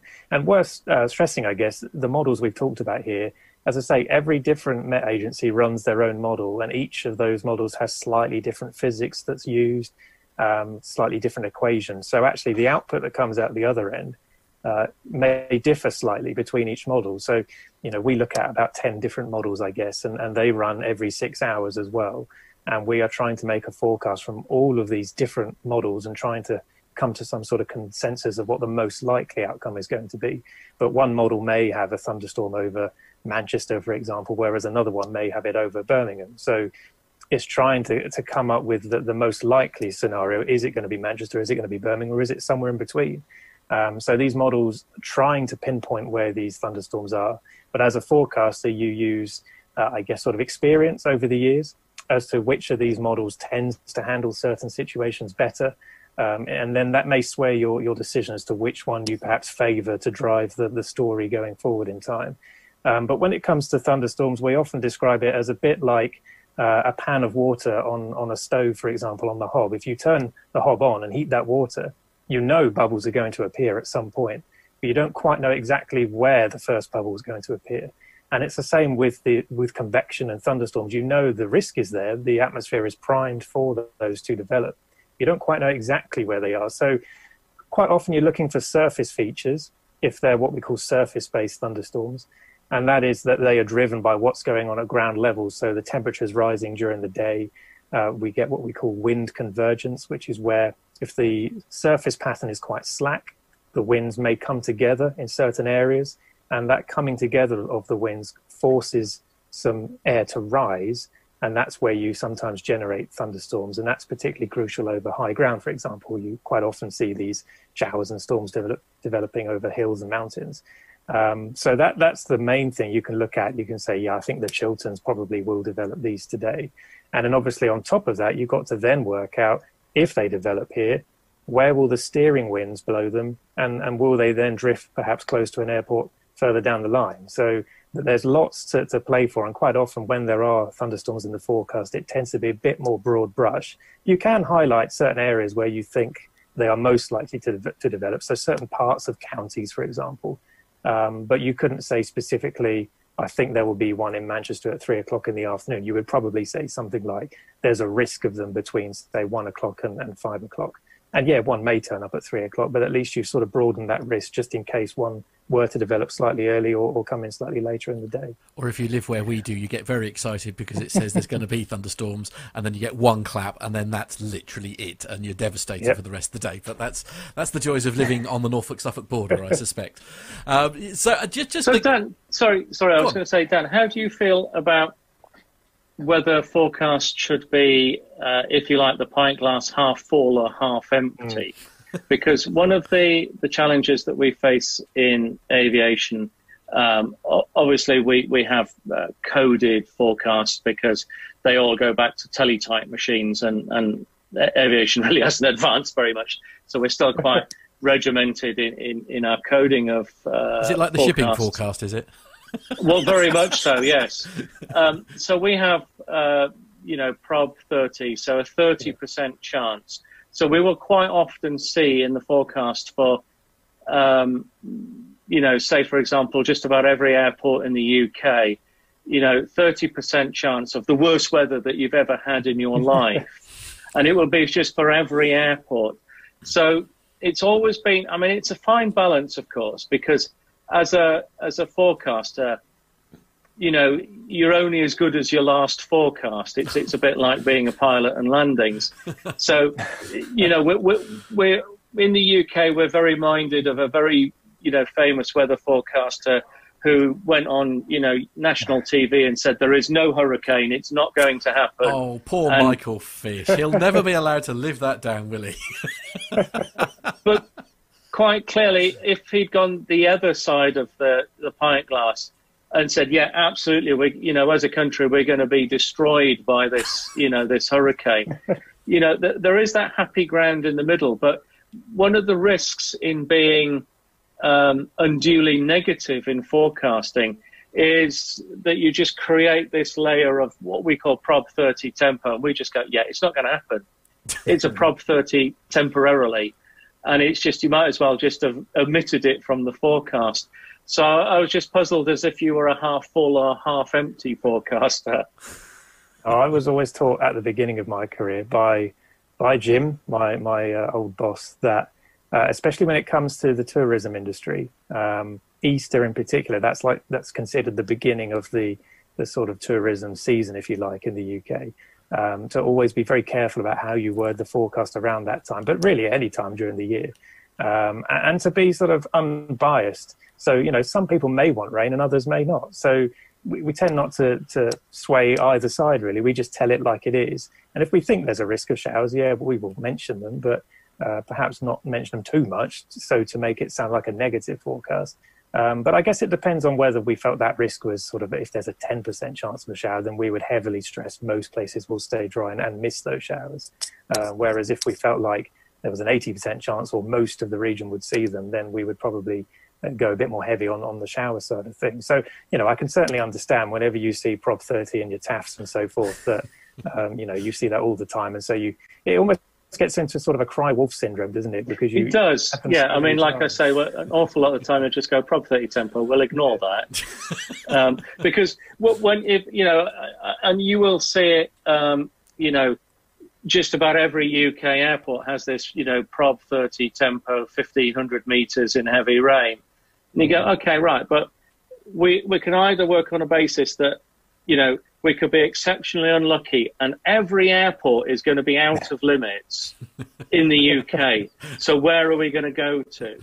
Because they've all got the same forecast. And you can't go to France because they're on strike. And, Now, the French are quite interesting, actually. The French in their aviation forecast, they will forecast the maximum temperature. Oh, okay. And they will actually give you temperature forecasts for the day, which is quite interesting. And very few other places in the world will do that. But the French are quite good at forecasting temperature. Oh, well, interesting. Just a bit of... Every day's a school day. Now you've mentioned this equated way that you receive the data when you're in. So presumably, when you're receiving some kind of how do you receive the updates of weather when you're actually in the air? Because presumably you can't get 4G signal and stuff up there. So how are you receiving the weather data in flight? Well, we're fortunate in that there are satellites. Okay. And we're also fortunate that over land masses we have pretty good VHF radio coverage. So we have data link. So, the aircraft are not connected to the internet per se, but we're connected to a commercial organization called CETA, who provide all sorts of data to airlines. And one of the data streams that they provide is weather. So via CETA, we can update the en route winds, and we can also get updates of the terminal area forecasts and the METARs, which are the actual Met reports. So the METARs are done every half hour, In the UK, they're done at 20 past and at 10 to the hour. In other parts of the world, they do them on the hour. And we can also receive the ATIS broadcast as well via data. So we're reasonably well connected. And is there much of a... has there been many scenarios where you've actually had to change your route based on the data that you've received in flight? Not really, because what we don't have in my airline is the ability to update the significant weather charts because we don't have access to the internet per se. Lots of aircraft do. So Pip at SafeJets, he's got, the whole singing, whole dancing internet, so he can get real-time updates of significant weather. To be honest, in Europe, they don't change an awful lot. I know in the United States, they're a bit more proactive in reporting weather phenomena, especially turbulence. So there's a bit more pilot reporting of weather phenomena there. It probably is a bit more relevant if you're flying halfway around the world. And when I used to do that, we would quite routinely, leave somewhere in the Southern Hemisphere having no idea what the forecast was actually going to be for London, because when we were leaving, the forecast for our arrival time actually hadn't been produced. We've got a little bit better in the UK now in that we're producing, and this has only happened probably in about the last 10 years, 24-hour forecasts or 18-hour forecasts for the bigger airports. Most of the forecasts are either 8 or 12 hours. So if you're doing a 10-hour flight and the forecast only has an 8-hour validity, then you can see the issues. Wow. Well, an absolutely fascinating subject. Dan Holley, Captain Alf, thank you very much. Oh, how good was that? How good was that? I'm enjoying these weather ones. Yeah, absolutely. Yes, unfortunately, I'm sad to say that is the last one. Although we will be hearing from Dan again, actually, in a few weeks' time, actually, because one of his passions is storm chasing, and we had a chat with him about that because obviously he goes out to the States. Normally, he would have been there not that long ago, which he's a bit gutted about because of something called COVID that ruined that. But genuinely, if anybody would like to follow Dan Holley, you can do that by searching for him on Twitter, and it is _ Dan Holley, as in HOLLEY, not as in the holly and the ivy. I'll tell you Captain Al is definitely an expert on high winds. Right. Okay. Yeah. Absolutely. Yes, indeed. Yes. If you're listening, Al, love you. Yeah. Can you remember what Al's handle is? I can never remember what it is on YouTube. Not on YouTube. On Twitter. I can never remember what it is. There we go. Oh, I think it's at Airbus Al, isn't it? Airbus _ Al. That's it. Yes, well done. You see, you can always rely on Nev for useful information. Anyway, we need to move on. So we've got more to look forward to from Dan in a few weeks' time. But let's move on. So coming up next on the show, it's not very often we get some, but when we do get some, it is of the highest quality, and we absolutely love it. So coming up next, we've got some very nice feedback that we received this week from our listener, Nick Codling. Hello, PT UK. This is Nick Codling again. I was just finishing off listening to last week's show, and there was a discussion which got me thinking. So I have a quick bit of feedback to follow up on the conversation about airlines making cutbacks. In particular, Matt was mentioning about how pilots are now working as delivery drivers, and Armando was talking about the switch from there being pilot shortages to now being big cutbacks and airlines having to massively reduce their headcount. We're seeing some being furloughed, as well as a situation whereby pilots are leaving the industry altogether because they just can't afford to stay. Well, I'm sure many of the legacy carriers will maintain their senior staff, and in particular in the US, there does appear to be a good deal of job protection and security for pilots. I'm wondering whether we're in a situation where we will see some airlines are able to reduce their wage overheads by paying new pilots less, simply because the job market is so poor that they can. Could this have the effect of smaller operators taking on less experienced pilots that are prepared to work for less money? Some more senior pilots could find themselves in a salary trap of needing to make a living, but younger pilots who don't have commitments could be in a position where they're able to go in at a lower salary level. Could we end up losing good pilots and potentially even see safety standards slipping because of a move to lower hour, less expensive pilots? Anyway, thanks again for all you do, guys. I love the show. I'm sorry I can't always join you in the chat room on a Friday. If I ask nicely, could you move it to midweek? Anyway, that's all from me. Thanks a lot. Bye-bye.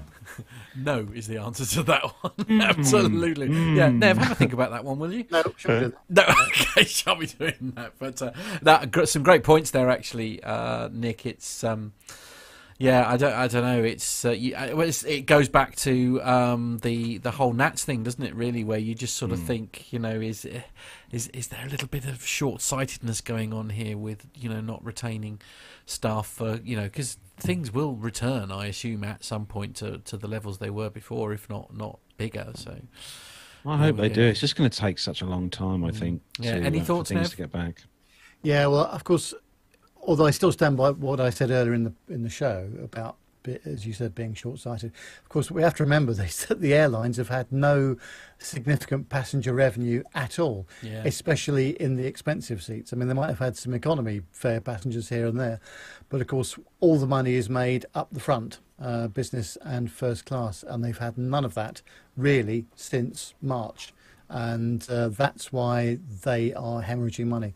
And there's no easy fix to this, and it will be a slow return, unfortunately, but it has to return. There's no two ways about it. It does, absolutely. Yeah, and I think I think business travel, I think, will be one of the first things to sort of fully recover. But I mean, do you think it? I think the recovery for passengers like going on holiday. I think that's going to be what's going to take the time.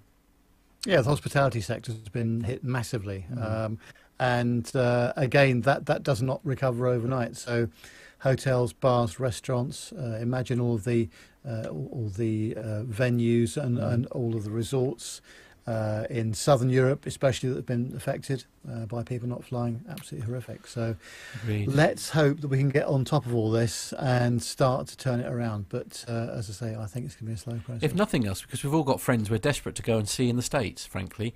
I want to go out for a beer with Armando, for example, and maybe go to Atlanta and catch up with Captain Jeff, I think we can all safely say that as much as it's been nice to get our refunds back from the airlines, if we have got them, because I got my EasyJet one back this week. What? Thank you.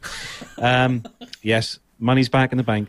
Anyway, as much as it's nice to have the refunds back from the airlines and that, I would have preferred for that money to have stayed with the airline and me to have been able to have gone over to the States this year to see Armando and Dr. Steph. And of course, you two going to the Malta Air Show, for example, as well. That would have been fantastic as well, wouldn't it? But anyway, we had some good plans for that week, didn't we, Nev? We did, yes. And it would have been end of next week, wouldn't it? Yeah. Oh, I know. I'm more gutted because I get to live in Carlos's nice house while he's away, so I'm absolutely devastated. But anyway, we will no doubt come back to this subject, I'm sure, before all this is over. So we should move on to the last pit, please, Carlos. Yeah, so the last piece of the show then this week is a story that's come from one of our listeners, and this was for the competition that we ran a while back for the Plane Reclaimers. And a big thanks again to Andrew Keegan from the Plane Reclaimers for that awesome voucher that was won by Andrew van der Sarg. But this week, we are going to hear from Warren Dixon about aviation in his life. I was born in South Africa to a British mother and a South African father, and subsequently moved back to the UK when I was young. And that's where it all started, some 19 years ago. I was going back to South Africa for the first time on an Acme Red A340 from Heathrow to Johannesburg. Captain Nick? And to be completely honest, I was dreading the flight. I was having nightmares of the plane falling out of the sky, and for some reason we were on a biplane and I was sat on the wing. Finally the day came, and with a mixture of excitement and anticipation, a nervous 11-year-old, I boarded the plane, with the Stereophonics, Have a Nice Day, playing on the speakers, a song that's still in my aviation playlist. We were squashed into the very back row, and as we climbed out over the English Channel, leaving Brighton behind us, I was clinging onto my armrest for dear life, so that I wouldn't slide out of the back. Needless to say, the flight progressed without any issues, and as we approached Joburg in the early hours, everything started to make sense. We touched down at 6 a.m. local time and taxied in, and when I saw the pilots walking around inside the airport, I knew that was where I had to be. My aunt gave me an Air Southern Africa yearbook, which I still have today, and I read it daily throughout the holiday. The moment we got back into the UK, I ordered Flight Simulator 2000, I think, and went up and borrowed my granddad's flight stick. I was hooked. I joined the Air Cadets, studied videos on the now forgotten Discovery Wings channel, and taught myself to fly, well, virtually. Fast forward 15 or so years, and I have my PPL. I've just completed my 14th ATPL ground school, and I'm just building up my hours ready to start my commercial training and finally fulfill my childhood dream. Only I couldn't afford it. Already in debt from various other courses, flying a little more often than I should, and just life in general, I was getting rejected left, right and centre for a loan, and that would barely cover a fraction of the total that I needed. So I did what every normal person would do, and gave up. Until the next week, when I would find myself flying again, and then I would give up again, as it's just a hopeless waste of time. I had a few financial breakthroughs that didn't actually come to fruition, and by this point I was starting to get the impression that if what I was told to do, it would be by myself. I started increasing my hours at work, and I picked up a weekend job, working for a wedding caterer. However, this didn't come easy. I still felt like I was working more and more, but still stuck in a dead end with no way out. I was managing to pay off a few £100s a month. How would I ever manage to get somewhere in the region of £40,000 that I needed to complete my training? I was spiralling into a pit, and I would spend evenings in tears, feeling that I'm wasting my life working every hour I could for no real reward and no end in sight. This strange revolving of mindset continued for probably about a year, with my family and friends firmly divided on the matter. Some told me to do the right thing. It's a waste of time, and I would end up exhausting myself working 60 and 70 hours a week, that I was still not making huge progress in my savings pot. The others, probably a lesser amount, were more supportive and told me that I would eventually make it. I've made it this far. It'll be silly to give up.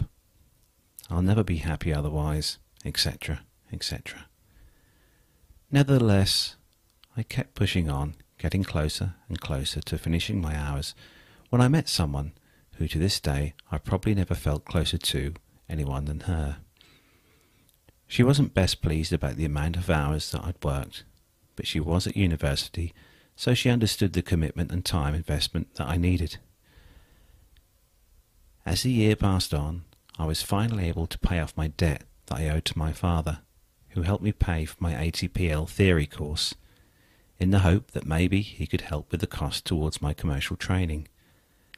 However, it was at the end of 2017 that I made my breakthrough, when the 15-hour days at work had finally paid off and I got a pay rise.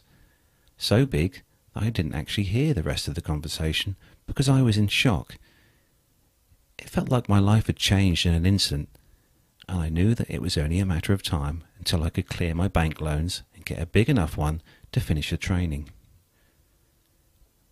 After originally asking my dad to lend me the money to cover the MEP training in September 2018, I applied for a large loan, just out of curiosity, and I nearly fainted when I got the reply. It was actually happening.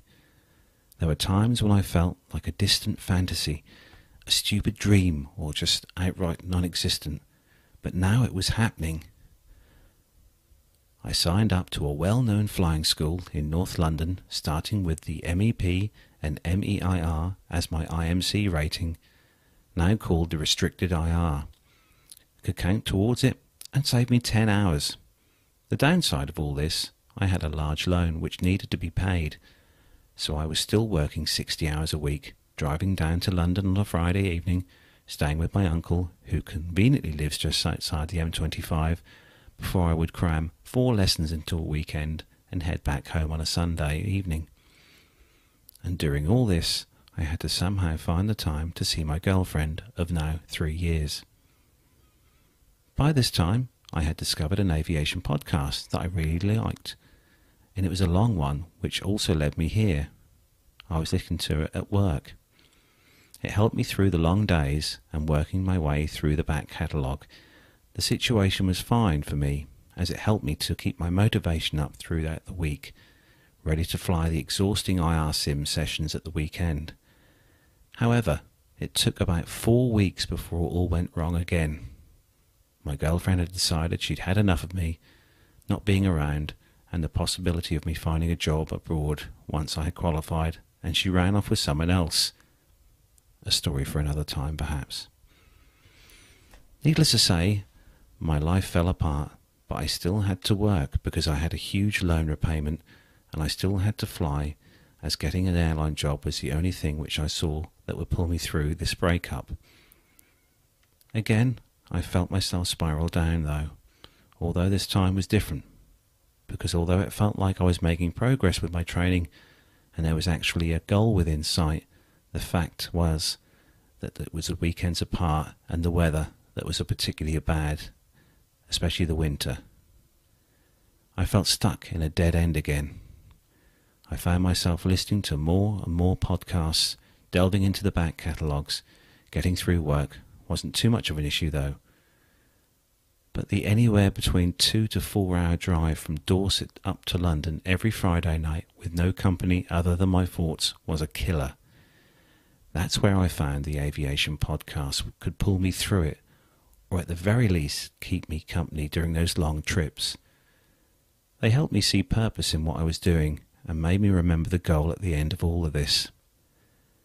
As time passed, I gradually ticked off the courses, one by one, eventually completing my airline pilot standard course on a certain A320 at Cambridge that Nev may be familiar with. Incidentally, I used the A320 podcast leading up to it. With the grounding of the MAX, the bankruptcy of Thomas Cook, and now some bug going around, getting a job is going to be challenging. But hopefully this story will show that pretty much if you just keep at it, something will eventually happen. It took me 18 years from that first flight in an A340 to flying its smaller sister, so it can be done. Love the show. All the best. Warren.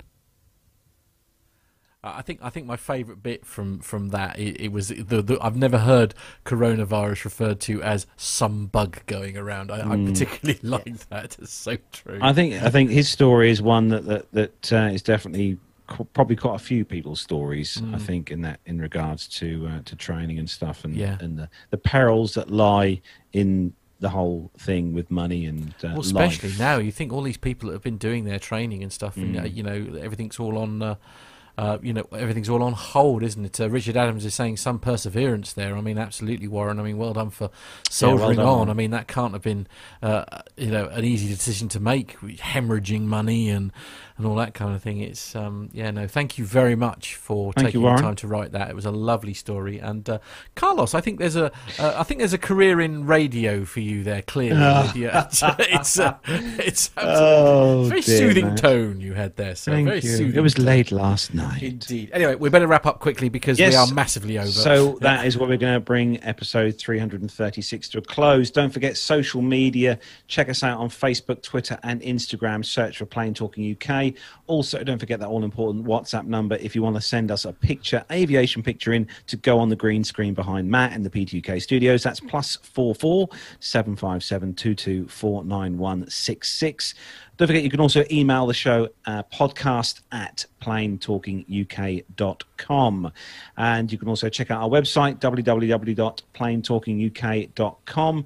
And don't forget, if you're on the website, take yourselves over to our Amazon link if you're going to do your shopping, as I have done twice this week, you'll be pleased to know. And also you can click on the Patreon link if you want to become a Patreon of the show.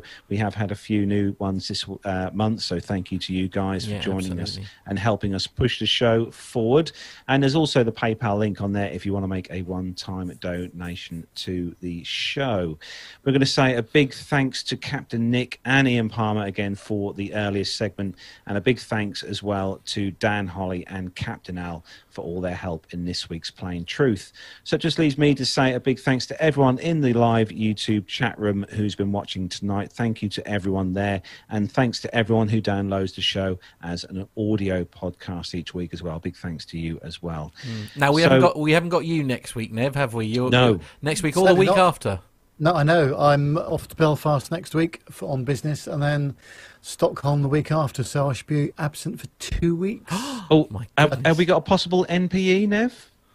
We might have, if I bring some gear with me, yes. If he can be bothered, yes. Yes. No, quite. Absolutely. Well, that's good. What are you up to this week then, Carlos? And much exciting? Just driving the truck this week again. Right, yes, okay. Bit the same for me. I'm doing as what my mum likes to refer to as a work sandwich. I do a work sandwich, so I do a little bit of morning and afternoon schools for Lamberts in the morning, and then sort of like in between, I do a little bit of the old naked whining. So there we are. It's, guess what I'm doing tomorrow? Buying some wine.